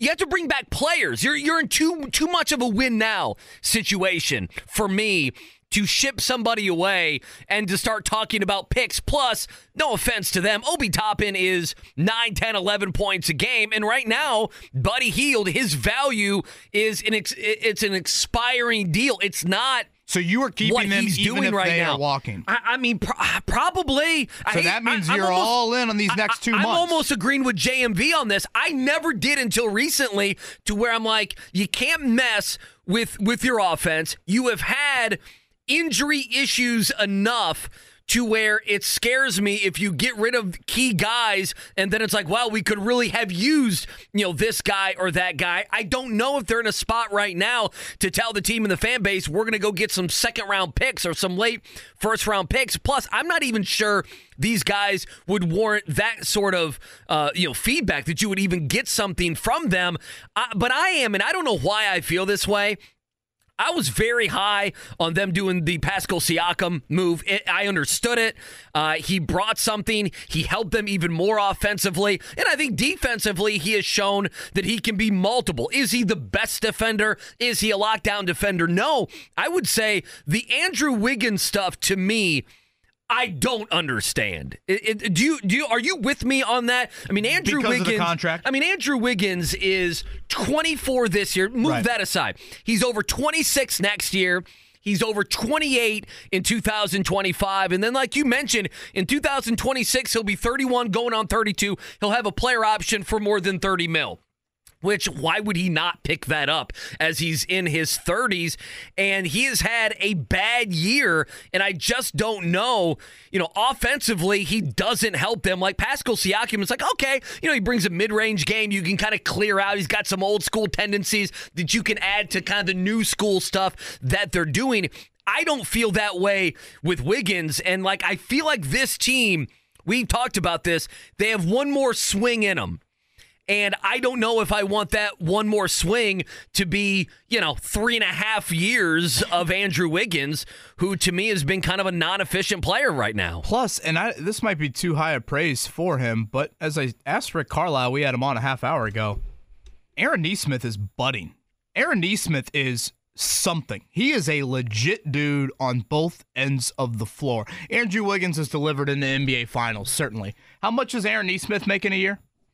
Is it 10? It's 11. They signed a 3-year, $33 million before the season. $11 million a year. It's a valuable contract. What did you say Andrew Wiggins' contract is? Andrew Wiggins is 24 this year. He's 26-2 next year. Guarantee if you compare the numbers, the efficiency is much, much different. So when I look at it, because that's where you get into. Okay, if you get Wiggins, what's the start? Is the starting lineup then Halliburton, Nesmith, Wiggins, Siakam? I guess Nesmith. Probably. Is he the 2? Probably. Yeah, probably. I kind of like where Nesmith is right now. I kind of like him at that 3 spot. Love what he's giving you offensively. Much younger. But don't you agree that they're in an odd spot? They are, and that's why. They could go get somebody. They could stand. You could have the opinion, go get somebody, go make a splash with an Andrew Wiggins. Let's go make a run for it. Or you could say, let's stand pat. Let's see what we have. And then there's the whole argument that you bring up of, are you going to let perhaps 2 guys walk? The thing I feel confident about the most since the beginning of the year and right now is that you're not signing Buddy Hield to a long-term contract. Do you feel different about that? Because I think you were pro, hey, Buddy Hield can shoot the basketball. Okay, there is a priority to shooting the basketball. A lot of the economics. Yeah, I mean, Tony East had a good, I went back and I look at Tony East's his piece on Forbes a couple days ago. They're probably, if you look at Turner, Halliburton, now Halliburton could make between 35 or 42, depending on the All-Pro. But if you look at Halliburton, Turner's 19.9, Nesmith, Matherin, Walker, Jackson, Shepard, Nembhard. That's going to be between 89 and 96 mil, those players. Then you have TJ McConnell, who's got a guarantee of about 5, but he makes 9.3, so I'm not exactly sure what that will end up being. But TJ McConnell's been a valuable piece to this team. And then, of course, Jalen Smith, if he were to be back, I tend to think he's making 5.4 mil, not to confuse anybody. I just think with a player option, he could make more elsewhere. Don't you feel that way? I mean, don't you feel like Jalen Smith could hit the market, right, and the Pacers would have a decision to make? So Siakam, if you sign him long term, which you hope you do, at about 43, and again, that number could be more, you're looking at about 145 mil. With all those players, and that's including Jalen Smith, who, again, I don't think will be back. Boy, if you brought in an Andrew Wiggins, there'll be an odd man out, and you're going to be hitting right at the top of that luxury tax. You really are. The Hield debate is so fascinating to me because, again, he's in this big slump. When he's in a slump, he's such a liability because defensively he can't guard anyone. And if you put him next to Halliburton, you have one of the weakest defensive backcourts in the league. And teams we've seen, kind of feast on that here in the last couple of weeks. You would think he breaks out of it. And when he does, he can be a weapon for you. I mean, he's high on the scouting report every night because he's a guy you can't leave and he helps you out from a spacing standpoint. But if you're not bringing him back long term, that is a major question of, okay, we're all in these next 2 months. What does that get you? Because I thought a 5 or 6 seed at the start of the year. Does Siakam mean they're a 3 or 4 seed? I don't think the standings indicate that, right? Is this team getting to the 3 or 4 level? Okay, so right now they're 5 right now.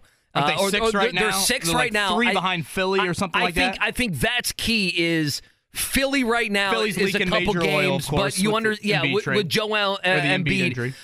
Philly has 2 more wins than Indiana, but they are, like you said, going to have the next several weeks now without Joel Embiid. So you can get to the 5. Can you get to the 4? I don't think you can the way the Knicks are playing. And the Knicks beat you once. Have they beat them twice?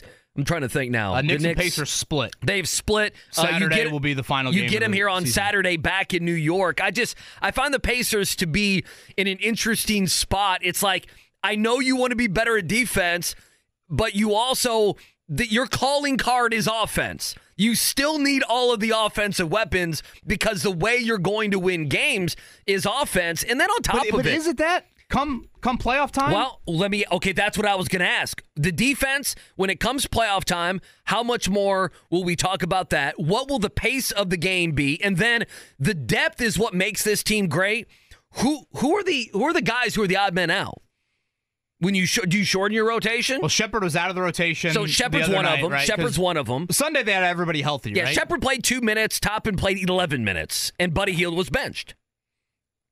Still played, but he was coming off the bench. Season low. Yeah. I find the Pacers actually to be fascinating because I think I find fans them to be are confusing. Well, I don't want confusing to mean I'm negative on them right now. I'm just I'm kind of unknown about them. I mean, look at how the Siakam trade has gone since. Lose 3, win 3. Lose 3, win 1. And the Halliburton minutes restriction has contributed. What I want come trade deadline is clarity. Well, you're not going to get it. We haven't had clarity on this team in months.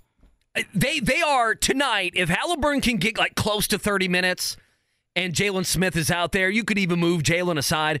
This is as healthy as they've been in how many weeks? A month? Right. I mean, it's been at least 3 weeks at this point. It's bad luck. Just very torn on what they should do.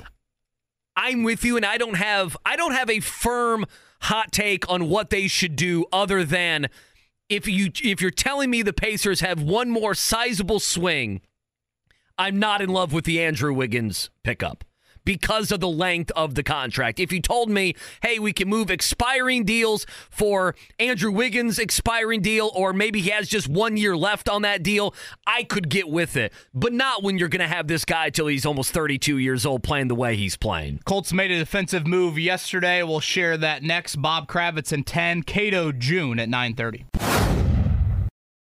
I appreciate Rick Carlisle joining us about 55 minutes ago. If you miss any of that, we'll have it up shortly. Podcast Center at 1075thefan.com. Bob Kravitz going to join us top of the 9 o'clock hour in about 5-6 minutes or so. Cato June going to join us at 9:30. Tell the people, KB, the new defensive line coach for their Indianapolis Colts. Speaking of Cato June, a new assistant alongside him, Charlie Partridge, the new D-line coach, hails from the Pittsburgh Panthers. This will be the first NFL gig for him. If you look at, and as a Notre Dame fan, it's kind of funny, whenever Pittsburgh shows up on the schedule, I'm like, well, I don't think it'll be very good, but another D-line is going to be good. They were top 3 in sacks in the entire nation from 2019 to 2020, 2021, 2022. Each of those 4 seasons, they ranked top 3 in the entire nation. First in 2020, first in 2022. This is a guy that has developed a lot of defensive linemen, not like a household, 5 stars, running to play at Pittsburgh on their D-line. So I do think that is enticing. And the question I would have, Andy, is, the dream scenario is this has a Tony Sparano effect. You didn't touch the O-line last year. All you did was bring in a first-time position coach. Sparano in the O-line had a resurgence. On paper, I don't know how much you're touching the D-line this year. Right. Maybe you re-sign Grover Stewart. We'll see about a draft pick. It would just be someone on the draft. Agent. It's not a rebuild. They're not going to bring in 3 new guys. It would just be someone they added. Of that. But again, is Chris Ballard falling in line with that? So Charlie Partridge, how much can he provide a jolt? Can Gus Bradley be open-minded to doing things differently with that defensive front and creating more consistent pressure? That'll be something to watch. The other NFL nugget, did you see this yesterday? The 49ers, the practice field, they're out there in Vegas. Right? At UNLV, apparently it's a crappy field. Remember what happened last year in the Super Bowl? That's Shane you guys Steichen's remember? alma mater. Yeah, I mean, what are we doing here? The NFL's got to be better at this, don't they? The practice fields, the playing surface in the Super Bowl. Come on. I mean, what are we doing? It's soggy. Apparently, they thought about just pulling out completely and going somewhere else, but they did practice, or they're set to practice there today. The sod father, right? The Last sod year was father. the issue in Remember, Arizona. he was like, it ain't me. It's the people that tried to put this grass down too late. Super Bowl 58, we will have a player in the game coming up on Sunday. He will join us tomorrow on the show. Bob Kravitz next, Cato June in 30. Come on, Corbin. All right, well, we'll get Bob Kravitz on. You'll have some time. Reminder, we had Rick Carlisle on in the 8 o'clock hour. If you missed any of that, 1075thefan.com. Cato June will join us coming up in about 30 minutes. But right now, we're going out to the Payless Liquors outline. Bob Kravitz, bobkravitz.com if you want to follow his work. Bob, good morning. How are you today, sir? Gentlemen, how are you? We're fantastic. We're radio fatties today, Bob. We're eating queso, queso and chips, breakfast burritos, chicken sandwiches, and cookies. That's what was delivered by Cluster Truck about an hour ago. So, Bob, that's what we're up to. Breakfast of champions. Exactly. Great for the metabolism in my waistline as well. Let's start here, Bob. What have you made of the last 4 games? The Pacers trying to manage Tyrese Halliburton's minutes while also trying to win games, and boy, it's been a tricky situation, no doubt. We hope we see those minutes go up tonight if they need them, especially in the fourth quarter. But what have you made Carlisle and his staff trying to play Halliburton, but not too much, have a minutes restriction, and knowing when to play him? It seems to be quite difficult. Well, to be honest with you, I didn't understand early on during the minutes restriction why they weren't staggering the minutes so that he could play in the fourth quarter, in crunch time. Once they got home, they started doing that. So, that makes perfect sense. I'm sure there was a perfectly good medical, sports science type of reason why they weren't staggering those minutes, but I think they're doing it the right way. I think they've survived the non-Halliburton portion of the program, and I think they're getting ready to go on a bit of a win streak here before the All-Star game. So I think they're sitting pretty. You just got to get some other teams to slow down. I mean, the Knicks are playing great basketball. Cavaliers have won 15 out of 16 or something like that. So they're going to really have to go on some kind of a streak here if they want to, be in the top 6. Houston, Golden State at home, then at New York, at Charlotte, at Toronto. Those are the 5 games before the All-Star break. And Bob Kravitz with us here, bobkravitz.com, where you find his work. One more on the Pacers from me, Bob. Trade deadline Thursday afternoon. What level of activity do you want to see, if any, from the Pacers? I think they're going to make another move. It's a total guess on my part, but when you've got as many guys as they've got in the last year of their contract, specifically Buddy Hield, look, I don't know what you can get for Buddy. If you can get a couple of assets, then I say go ahead and do it. He's not shot well. He's not been terribly good for them here in the last, 30, 40 games. The whole season, basically. He's not been great. But if you can't get anything semi-significant for him, I say go for it. I think once you get in the playoffs, he might be a guy who'll make a difference. If he can find his shot. So, if you can get something, go for it. I see these rumors about Wiggins. He would be a nice addition, even though he hasn't had a great season. But I think Hield is the most likely to be gone by the 8th. You surprised just the slump that Buddy Hield's been on? I mean, he's a great 3-point shooter. He's just having, almost career lows. Some of his stats you have to go back to when he was a rookie in the league, Bob. It's unbelievable.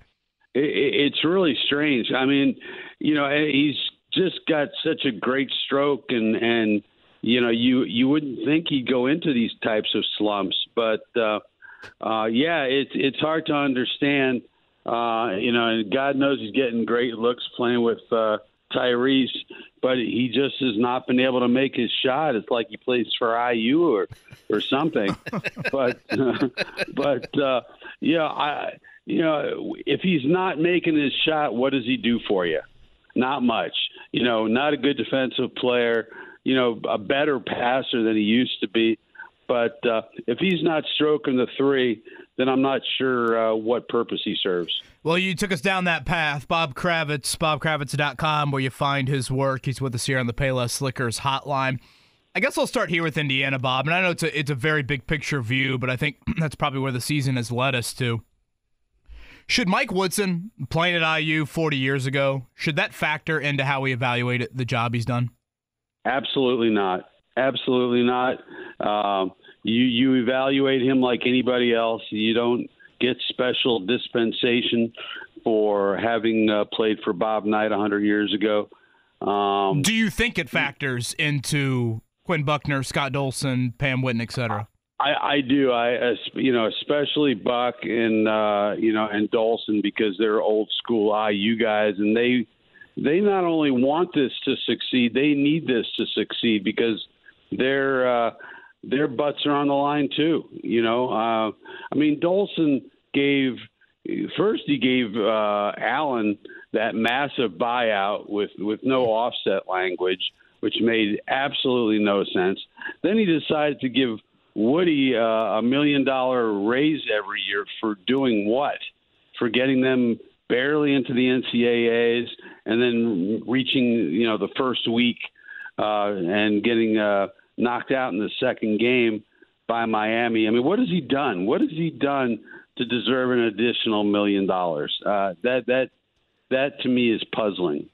Bob Kravitz with us, bobkravitz.com. If you want to follow him there, he joins us here on the Fan on the Payless Liquors hotline. Bob, here's what I think of IU. They're exhausting basketball-wise to talk about. It is an exhausting beat, is it not? Because, like you mentioned, they're not good this year, but I don't know if Mike Woodson thinks he's any part of the problem. I think he thinks it's on the players, but you go through the end of the Tom Crean stuff, you go through the debacle that was Archie Miller, and then, listen, the first couple years, you mentioned it, Woody does some nice things, but let's be honest, that IU team last year fizzled out in the round of 32 with a guy like Trace Jackson Davis and Jalen Hood-Schifino and the really good, solid players they had around him, and now, they're just a comical team. They don't defend well. They can't shoot the three. They can't guard the three. They can't shoot free throws. They don't have any guards. It's just exhausting because he's not on the hot seat. He's going to be back next year, but it doesn't feel like there's any, I don't know, I can't grasp onto anything. Yeah, any hope to say next year is going to be a lot better and then list the reasons. We had Mike DeCourcy on. He's like, well, some of these guys need to come back. We know Khalil Ware and Mackenzie Mbako and those guys are going to be back in Bloomington. To me, it's an exhausting beat to follow. It really is. Yeah, and the thing is that once again, he's got two pros. He's got two pros. How good Mbako and Ware will be at the next level, I don't know, but they're both going to be first-round draft picks, I would suspect, coming up in this next NBA draft. And, if you can't make a go of it, if you can't even be competitive, if you get run off the floor by frickin' Penn State, who was 10-11 at the time, you've got two pros. That is a serious issue. And I didn't think they would be a great team. I thought they would be a fourth or fifth place team, but they have underachieved even the most humble predictions. Again, Bob Kravitz, he's with us, obviously the longtime columnist, bobkravitz.com, where you can find his latest work. Bob, when you joined us, it might have been a little over a month ago at this point, you were bullish on Purdue. You said they would win the national championship. I'm going to guess, and feel free to obviously rebuttal, that has only been strengthened by how you've seen Purdue play over the last month. Oh, my gosh, yes. Look, there are two teams that have separated themselves from the rest of the pack, Purdue and UConn. And to me, Purdue just looks like a juggernaut. Now, I realize they looked this way last year, and until they get it done, there's always going to be that huge question mark hanging over them like a cloud. But Lance Jones to me makes such a difference in what they can do. I mean, he's a good athlete. He can guard. He's averaging, I believe, like 15 or 16 points a game in the Big Ten. In fact, Zach Edey was named Player of the Week, and Zach on Twitter said, I wasn't even the best player on my own team. and that's humble. True. Humbleness. That's what it is. Yeah, it's humility, and it's great, and it's one of the things you love about Zach Edey. But he's right. I mean, Edey's been terrific, but Lance Jones has been a stud lately. So I think that adding Lance, you look at their depth. I mean, Caleb First barely gets on the floor. That guy would be a starting player almost anywhere else in the country. So yeah, I think this is the year, guys. I really do. Now, I've said that before, but this time I mean it. Understandable. Yeah, me too. Bob Kravitz with us here on the Payless Liquors hotline. We discussed this yesterday. So if let's say Indiana State moves up and they're not like an 11 seed. Let's say if they could get up to that 8-9 game, would you want to see Purdue and Indiana State in the round of 32 down the road at Gamebridge, or do you want to see the state of Indiana basketball team spread around? Like, Indiana State go play somebody, go play Kentucky or UConn or somebody like that. Yeah, I mean, for Column's sake, I would love to see those two teams match up because, we root for the Columns. I mean, that'd be a great story. But for Purdue's sake, I wouldn't want any part of Indiana State. I watched their game against Drake. Was it Drake or Bradley? I can't remember now. Drake on Saturday. Yeah, Drake. I watched him. And the way they shoot the three, they're the number one three-point shooting team in the country. And that's one of those teams, if they get hot from three, Katie bar the door. I mean, that's going to be a real problem for Purdue. Now, Purdue guards the three-point line well, unlike the team down south. But that to me does not strike me as a great matchup for Purdue. I'd rather see our two teams, and maybe three if Butler can win a couple of games here. I'd like to see our in-state teams go their separate ways and advance on their own. Again, Bob Kravitz is with us here on the Payless Liquors hotline. Bob, shifting gears, you are probably as close to Jim Irsay as anybody from a media standpoint in this market. Any updates at all outside of what the Colts have shared? Yeah, nothing, unfortunately. I have heard a lot. I think we've all heard a lot. We've heard hopeful rumors, and we've heard devastatingly depressing rumors. The longer this goes on without any kind of statement from the Indianapolis Colts, the more I think you need to worry that it's a worst-case scenario. They said it was a respiratory infection or something like that. It's been weeks. It's been more than a month, has it not? Again, I want to be responsible. I'm not going to say anything unless I have it absolutely cold. We're talking about a man's life here. We're not talking about trade deadlines. So up till now, I've heard lots of rumors like everybody else, but I think we just have to hope for the best and kind of leave it there. It's a question I've gotten a lot here recently, and I think it's a question I threw your way maybe about a year ago at this point. Like when you think about where Roger Penske, Jim Irsay, and Herb Simon are at in their respective lives and what the future looks like for the respective entities that those three own, I guess specific to the Irsays, because again, it's a question I've gotten a lot here over the last month or so. I've always been under the impression that, and again, you never know until it truly happens, but that the daughters would have no sort of inkling or desire to move and or sell the franchise. Is that of concern to you at all if that path ever, or I should say when that path ever has to go down? Yeah, I can't imagine them ever moving. They've got such a sweet deal at Lucas Oil. Lucas Oil. And this market is established now. The team has been in Indy longer than it was in Baltimore. I see no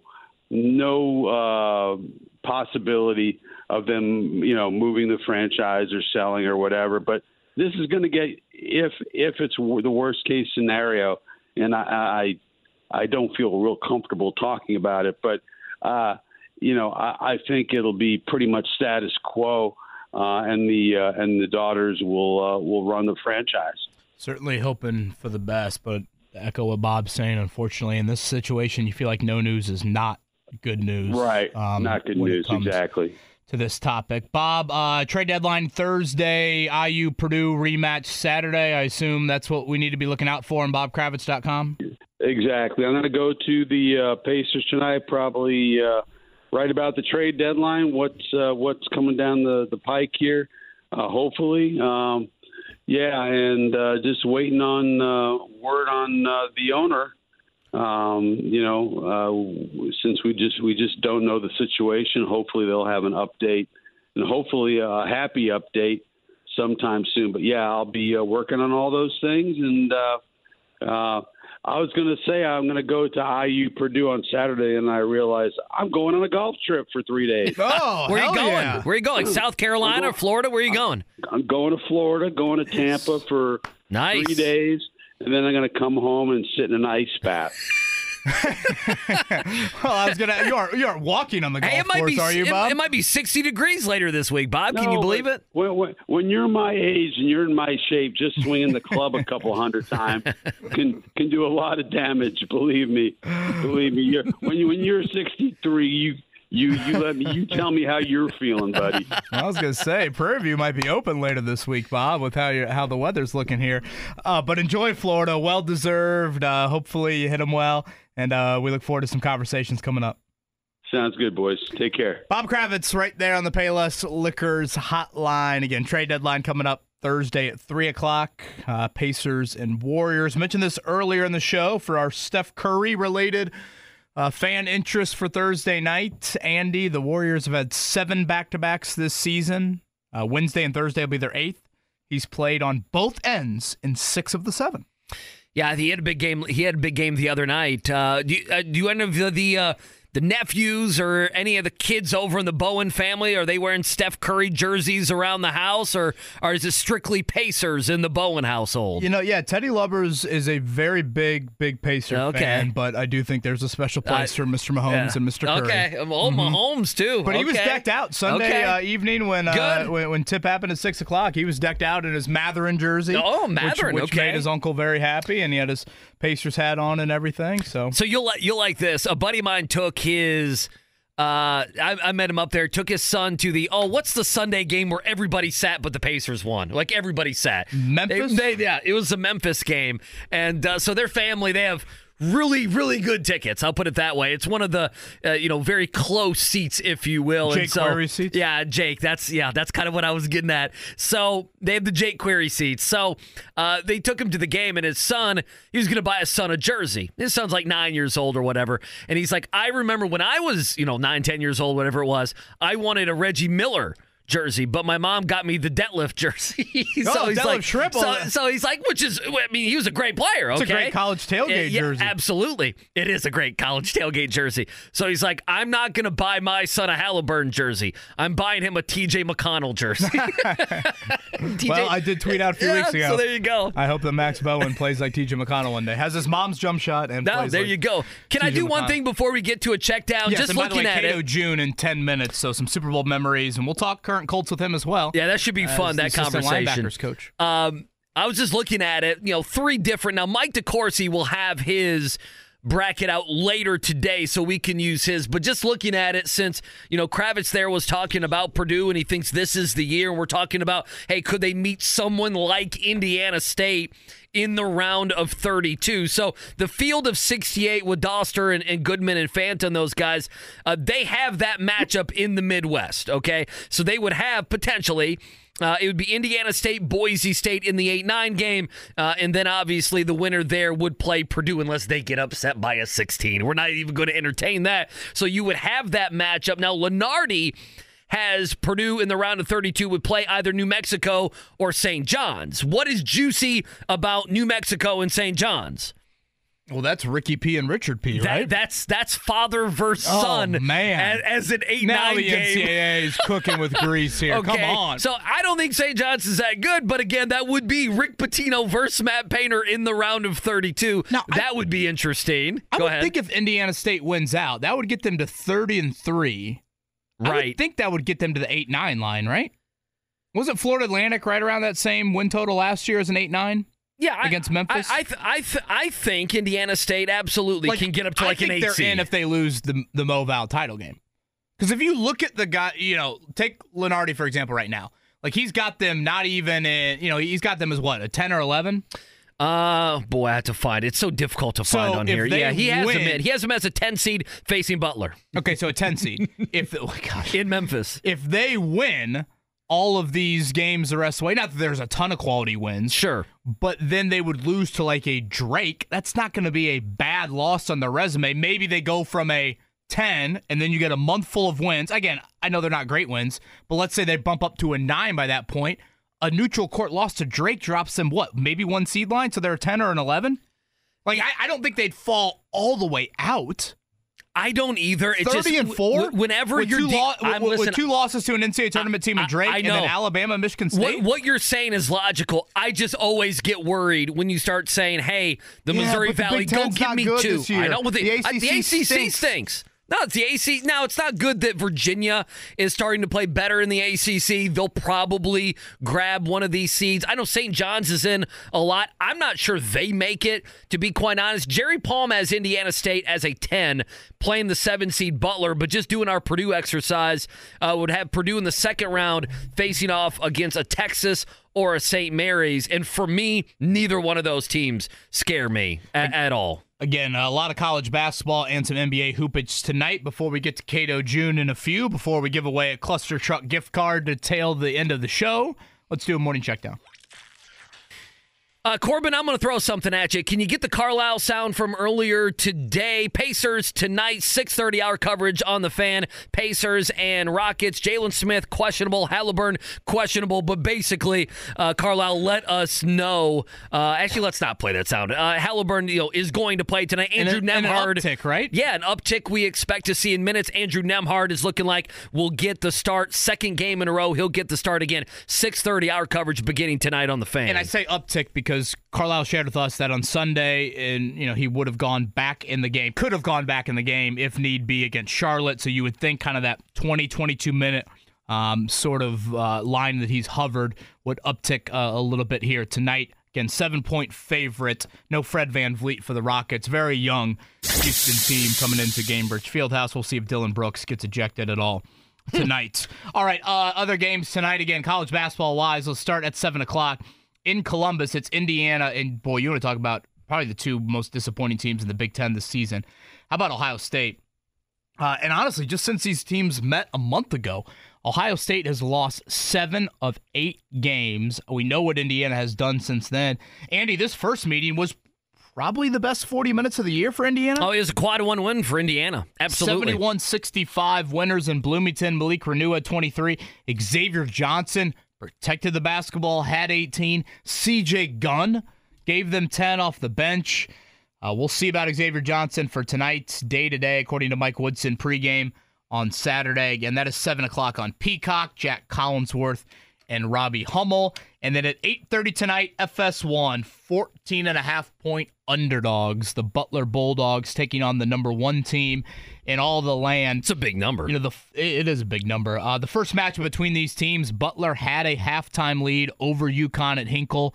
They did not win that game, though. 81 points they scored. That's the most UConn has given up this season. And as Andy just laid out, boy, that Creighton win for Butler was monumental in bolstering their resume. The thing that Butler, even if they don't nab a lot of games the rest of the way, they're going to get to mid-March on Selection Sunday, and when they do the blind resumes, if Butler's involved in that, they're going to have the great wins. And that's going to be really, really important for them. And I think getting the committee's eyes to look at them. Again, 14.5-point underdog. That is a big one for the Bulldogs. Yeah, a couple different notes. One more college basketball. Indiana State still right outside the top 25. They got 53 votes, KB, in the Associated Press poll. They're behind St. Mary's and TCU. 45 votes in the coaches behind St. Mary's. So you see at least St. Mary's, perhaps TCU, and some other teams right there. They're right there. Now, they'll have two gimmies. I hate saying it that way. Two teams not very good. What, Valpo and Missouri State the next two games. We'll see. They win those games. I know they're not quality teams. Will two more wins put them in the top 25. We'll have to see next week. And then just one other note. We talked about it earlier. The Colts hiring defensive line coach from Pitt.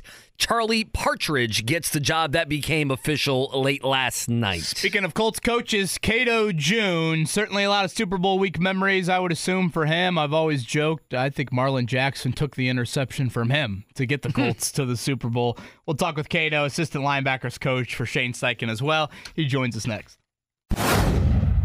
All right, been a fun Tuesday here, broadcasting live from the DriveHubler.com studios. You miss any of Rick Carlisle or Bob Kravitz, you can check it out on the Podcast Center, 1075thefan.com. Reminder as well, usually it's pop quiz about now. We'll do that in 15 minutes where you'll have a chance to win the oil change. We'll also give away a $25 gift card to Cluster Truck. And KB, you've crushed the queso today. I have crushed the burrito. I've crushed the queso. Am I ready to do? Is it too early for the chocolate chip cookie? I was about to say, you're going to go to sleep. That's what you're going to do. I hope you have nothing to do after the show.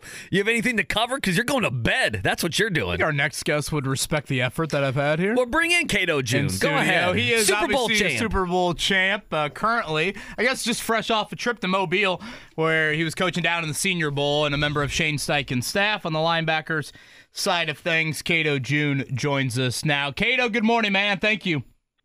Good morning. Good morning. You guys eating queso in the morning? We are housing burritos, chips and queso, and chocolate chip cookies. I don't know if, in 2006 that would have been allowed, but nowadays you could respect that a little, can't you? I can respect the effort. I can respect this. It's dangerous. That's a dangerous, We're in radio. This is what you do in sports talk radio, Cato. I can go walk on the treadmill at 3 speed here for a half hour, and once that drop of sweat comes, move on for the day. Cato, as always, thank you for the time. I know Super Bowl week kind of probably conjures up a lot of memories. I kind of want to spin it maybe in a different direction, though. We oftentimes ask about the AFC title game, you guys winning that. Obviously, Reggie's told the story a million times about the Super Bowl, and if he drops that ball, Colts fans probably have him at the bottom of Eagle Creek right now. But certainly tons of memories from those two games. What do you remember about the Baltimore game? 15-6. Like, to me, if I'm a defensive guy, that's an old school score. That's the game that I remember the most of any of those runs. What I remember most is that we kept them out the end zone. Didn't nobody say anything. I mean, it was a great game. We knew we had a great battle, another battle. People talking about our run defense all year that year. We had Jamal Lewis, and probably one of the toughest guys that you're going to go up against, from a running standpoint. But I just remember my. It's funny that I remember this because I shouldn't remember it. But they're going in to score. I think they're probably on the 2 or 3. McNair drops back. He's looking. We're playing our cover 2 stuff.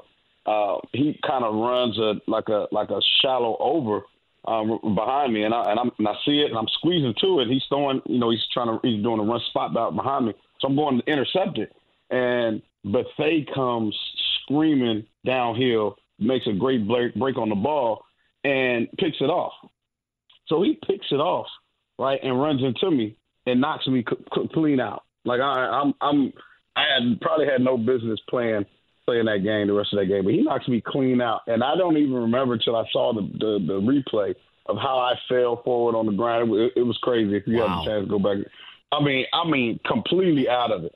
I got to the bench, I'm like, what are y'all cheering for? Like, no, we got an interception. Like, so I think that was like one of the non-memories that I had. Just kind of that back and forth game, but just being able to keep those guys out the end zone in a game that's what was needed to get to the next round. Well, speaking of taking interceptions away from you, I mean, let's be honest, Marlon takes away the interception from you in the AFC title game, right? Oh, man, everybody had to jump on me in the playoffs, man. I couldn't get there quick enough. It should be Lamy saying Cato's got it instead of Marlon's got it. It was awesome. Because before that play, we were going down there. They're going to dump it. We're sitting back. We're playing our coverage. And Bub looks at me. We look at each other like, all right, man, here it goes. We're going to get it now. We're going to get it this one.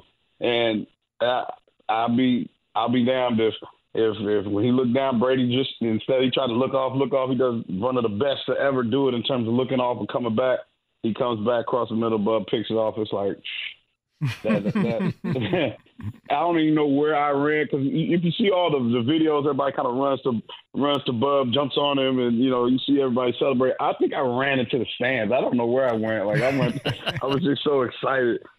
Oh, it's fantastic. Cato June with us here on the Payless Liquors hotline. And then the Super Bowl. I know that you've probably been asked this a million times. I don't know if it was when you arrived there in Miami, if it's the lead up, if it's the game. When did it hit you where it's like chills, like, yo, I'm actually in the Super Bowl? You know what? Me and Gary Bracker were neighbors. We bought our first houses next to each other, right next door, right? So we would go into work a lot together, just carpool. And when he came out of his house, we carpooled down to before we were going down to catch the plane to go down to Miami. And he came across, he came to my garage and I came out. He had his suit on and I had my little suit on. It's just like, yes, there it is. We're going to Miami, going to the Super Bowl. He's decked out. I'm decked out. And that it was like one of those moments, like because too late round and a free agent guy that's gonna go start in the Super Bowl. I think that like at that moment it was kind of like it kind of hit us like, man, we done did some stuff now. Yeah, no kidding. Do you remember the suit that you wore, or like the guys now have expensive bags? Did you have an expensive bag? Do you remember any of the swag you had when you guys were taking the trip there to the Super Bowl? I tell the young guys now they be messing with Z and EJ. They think they invented swag and they invented these glasses. Coach, you didn't know about no Cartiers. That's I've been rocking Cartiers for 20 years, man. I got Cartiers older than you. What are you talking about? So it's like, I do remember the suit. It was now, mind you, the suit game in that era was a little different. Sure. Bigger, longer. Uh-huh. We had about 52 buttons on it. It was ridiculous. But I think it was like a tan with a little window pane. I think I had some lime green, like ostrich. It was wild. You can kind of step out of your comfort zone when you go into the events like that. So I think I still have that suit. That's one of the suits my wife. Really? You could probably You probably fit Booger into one of those pant legs. Man, I could put both legs for one pant leg. Boy, it's absolutely ridiculous. The baggy look is coming back, Cato, just a little bit, just so you know. Everything comes back around that is popular again. So. And I'm so mad because I had all these like big Averex. I don't know if you remember those big Averex leather jackets, the Pelly. My wife's like, "You're not gonna wear those anymore." I'm like, "Yo," and I'll go to the store. I'm like, "See, I told you, I should have kept them." I'm gonna need one of those after the meal that I've had here on this Tuesday morning. Cato June is with us, obviously Super Bowl winner, Pro Bowl linebacker, and currently a member of Shane Steichen's coaching staff. You brought up Zaire Franklin and EJ Speed. Let's start with Zaire. I think the story is incredible, really, and probably a bit reminiscent, honestly, of even you or Gary. What did you know about Zaire Franklin before you arrived here to Indianapolis, and what have you learned about him? Well, I know he was naturally following the team. I know he was like the special teams demon and that sort of thing. But when I got here, you're doing the evals and stuff, and he hadn't, been a starter since before I got here. So just seeing, a guy that's if he's a special teams captain, he's got some stuff to him, right? Because, people that have never done it, don't understand, don't know special teams is that work. And so, just seeing the mindset of that type of guy, you had a great guy in the room. So when he had the opportunity to go in and start, I think it just carried over. Think about it. He's a 3-time captain at Syracuse, right? Like it's not new to him. It might be new to everybody else, but this is not new to him. This is just who he is, and so that's the beauty of watching him lead and watching him, just be a great teammate, a great person, a great player, because this is just who he's been. It's easy to go in a room and when you have guys like Zaire that you can coach because, they have the makeup of what it takes to be great. And Cato, he's going to be pissed off. He's already not happy he didn't make the Pro Bowl. You know that, right? You saw him tweet that out. He's not happy. As he should be. She should be unhappy because it's absolutely ridiculous. It's absolutely ridiculous to say that a guy for 2 years has almost led the league in tackles, has done it back to back. I can see, all right, 1 year, all right, it could be a fluke. Then nobody knows his name. Maybe, I don't know, maybe because he played the 1 o'clock games. I don't want to get into no conspiracy things, but all I know is when I talk to him about stuff, I'm like, look, just keep doing what you're doing. You can't control that stuff, right? But what you can control is, what you do and how you respond. And I think about a guy it kind of reminds me of that situation, almost like London Fletcher. I don't know if you guys remember. Sure. London went years without getting the recognition he was supposed to get, and everybody looks at him now like, man, this dude probably could be in the Hall of Fame, and so it just happens sometimes. But at the end of the day, I think that you can't worry about it too much. But it's hard to say because you do think about it. You do think, look, you want to be acknowledged with the best when you are one of the best. And so it is frustrating. But you come back next year. We're gonna come back next year, get another 180 tackles, about probably 2 or 3 picks, take one to the house. That we'll be right now. You'd be good to go. Cato June with us here on the Payless Liquors hotline. How will that party be if Reggie Wayne gets into the Hall of Fame? How do you think that party will be? Oh, it's going to be epic.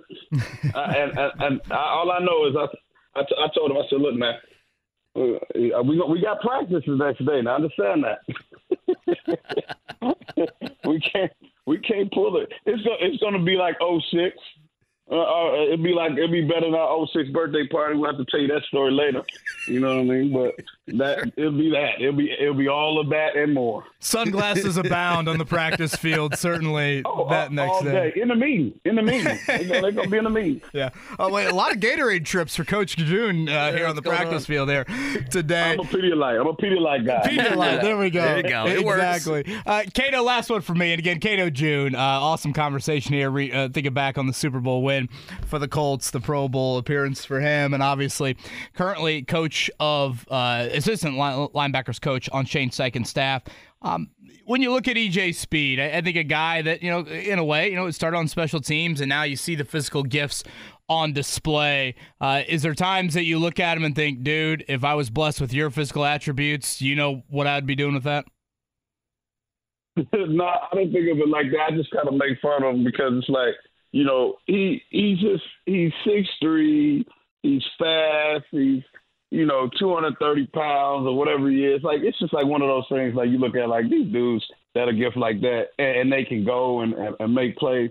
You kind of admire it. Not to say I wish I had it. You know what I mean? Because I always make fun of the guy. Oh, y'all can't do what we do in our short area. Look at my short area quickness, right? And I'm down there trying to fake, knowing that if I move too fast, I might pull a hamstring or something right now. So it's just but you look at guys like that, like EJ, man, it's just another thing. When guys get opportunities, right? And he's the same thing. He played special teams and was a playmaker on special teams. He was a demon, and he gets his opportunity, and sometimes all that takes is a guy to get his opportunity to be a full-time starter.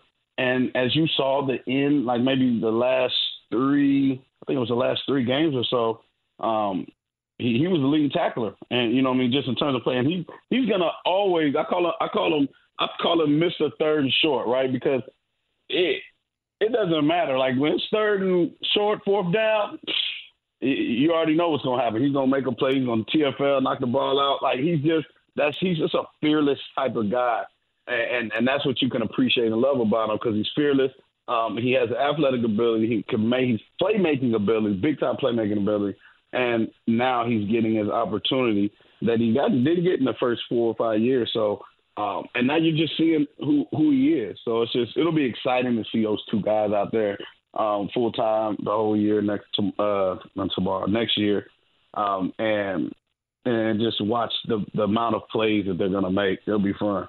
Fun trip down memory lane with one of the Colts greats. That is Cato June from that Super Bowl run back in 2006. And then obviously talking a little bit about the current state as he is a member of the defensive staff under Shane Steichen.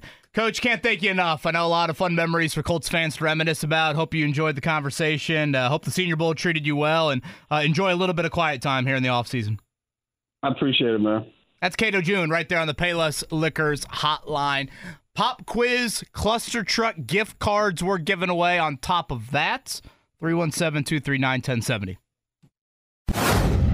So I think, Scotty, I've read this over. There's a couple questions where Scotty's not wanting to give you a winner chicken dinner tonight. The middle finger emoji. Yeah, I don't know if they allow you to send that on the iPhone, but there's a couple of them that I think kind of look like it. So that's where Scotty's going. Again, a reminder, whoever gets on the phone line, and this goes for the rest of the week, Cluster Truck gift card, $25. Yep. A lot of Cluster Truck is currently sitting in My Belly and Andy Sweeney's and Corbin Lingenfelter's. Again, downtown through Fountain Square to Carmel. Free delivery there. Pick up 80 delicious entree options. Just an awesome, awesome place to check out. Cluster Truck. We're going to give you a $25 and it's their stuff. Card. They're not the middleman. No. It's their menu, kitchen. Yeah. their own kitchen, their own chefs. It's fantastic the stuff. Lazy burrito, tremendous today. Thank you to Evan for dropping that off. Yeah, I had the roasted chicken club sandwich, so that's like fake healthy. It's got bacon and everything on it. It sounds healthy to me. Made me feel healthy with the grilled chicken that was attached to it. Dude, that was great. It was fantastic. The queso you had was great. The cookies, I've already scarfed a cookie and a half, so we appreciate it. Number 1 through 8 on this Tuesday morning. Oh, you're going to make me choose 1 through 8. You want to go 3? How does that sound? Caller Corbin, number 3. Who we got? We have Bobby. Bobby, good morning. Guys. Morning. Hey, Bobby. How old are you, Bobby? I am 31. 31. Were you named after Mr. Knight? No, I was named after my grandpa. Oh, well, that makes a lot more sense on that end. Bobby, you a Cluster Truck fan? I am. Okay, well, $25 gift card is coming your way. There's a little bit of a middle finger element to this pop quiz. We'll apologize up front. And with that, good luck. All right. All right, Bobby, let's go. Question number 1. The Pacers welcome the Houston Rockets to the Fieldhouse tonight. Who leads the all-time series? You got a 50-50 shot. Pacers or Rockets? Let's go Pacers. Am I seeing this right? By the way, I got food in my mouth. You sure, Bobby? No, I'm not now. Let's go Rockets. There you go. You okay? You got heartburn over there? Well, what's going on with you? Halliburton's over-under on points tonight is 13.5. We got to hammer the over. Well, yeah, especially if we think he's going. We know he's going to play 22 minutes, right? Like, we feel comfortable with that. If the game is close at all, you got to think that number gets to 26, 27, 28. I mean, at that point, come on, 13.5. Let's go. Let's ride. Bobby, the Bulldogs of Butler are in Hartford to take on the top-ranked UConn Huskies tonight. This will be the 10th time the Dogs have faced the AP's number 1 team, going 3-6. That's pretty good in their previous matchups. Who was the last AP number 1 that Butler knocked off? UConn, Indiana, Gonzaga, or Nova? I'm going to say Nova. So that one's pretty obvious to me. All right, question number 3. Last Sunday marked the 17th anniversary of the Colts beating the Bears in the Super Bowl 41. Who led the Colts in tackles in Super Bowl 41? Was it Cato June, Gary Brackett, Rob Morris, Antoine Bethea? I'm going to say Antoine Bethea. All right, number 4 here, Bobby. On this day in 1971, which American astronaut became the first person to hit a golf ball on the moon? Alan Shepard, Pete Conrad, Ken Mattingly, or Jack Nicklaus? These are worse than hockey questions. Well, just wait till you hear number 5. All right, what are they again? I'm sorry. Who hit the first golf ball on the moon? Alan Shepard, Pete Conrad, John Rahm, or Jack Nicklaus? Okay, not Rahm and not Nicholas. Let's go Conrad. All right, question number 5. Dude. On this day in 1932. Live Golf Special. Coming to the moon. Hit a golf ball. On this day in 1932, an Olympic competition in this demonstration sport took place for the first time at the Lake Placid Games. Was it speed skiing, curling, sled dog racing, or is it ski joring? Ski joring. Which one was it? I'll give you. As I said, Bobby, wait till number 5. It wasn't ski joring, which is water skiing on snow with horses pulling the skier, is what I'm being told. It was not that one. What was the first one? Speed skiing. Let's go with that. Bobby, who's your favorite athlete of all time? My favorite athlete of all time? Tiger Woods. Oh, really? God. Okay. I love that. Same as well. Are you, I assume you're a big golf fan? Yeah, for sure. Gosh, I love that. All right. I really wish Bobby would have done better. Granted, he's getting the gift card, so not all is lost with that one here. Number 1, number 2, those 2 were correct, and that was it, right? Yeah, I think that's it. The answer to number 3, who led the Colts in tackles in the Super Bowl against the Bears? That was Gary Brackett. Had 8 of those. Gary Alan Brackett. Shepard, sled dog racing, the final 2. Bobby, stay on the line. You've got the Cluster Truck gift card coming your way on that one there. I thought Alan Shepard would have been the most recognizable of those astronauts. Yeah, so during the break, you and Scotty were like, oh, yeah, it's Alan Shepard. I'm thinking someone's going to know that, and then we might get a guy who's like, I have no idea Alan who was Shepard, the first astronaut. Purdue product, Scotty, or no? How many astronauts that have been to the moon are Purdue grads? Oh, God, I have no idea. Scotty says 7. Did I hear that right? 7? 7? I mean, if that's the right answer, that's probably the most impressive question he's answered. I knew it was a decently high number there. On that, again, we'll continue to give away the Cluster Truck gift cards all week long, in addition to if anybody goes 5 for 5, the oil change on top of that. I know I'm heavily biased. I would encourage everyone to check out the best of today. I think all 3 conversations were great listens. Purdue fans, you're going to want to hear Rick Carlisle from earlier. We also tossed him a trade deadline question, but a little Matt Painter combo, spur of the moment from Matt Painter. Bob Kravitz and Cato June. Really enjoyed the Cato conversation, too. Looking back on some Super Bowl memories, talking a little Zaire Franklin and EJ Speed as well. All right, food coma time for me. Anything for you? Nothing. I'm going to bed. See you guys tomorrow. All right, everybody have a great, great Tuesday. We will see you on Wednesday.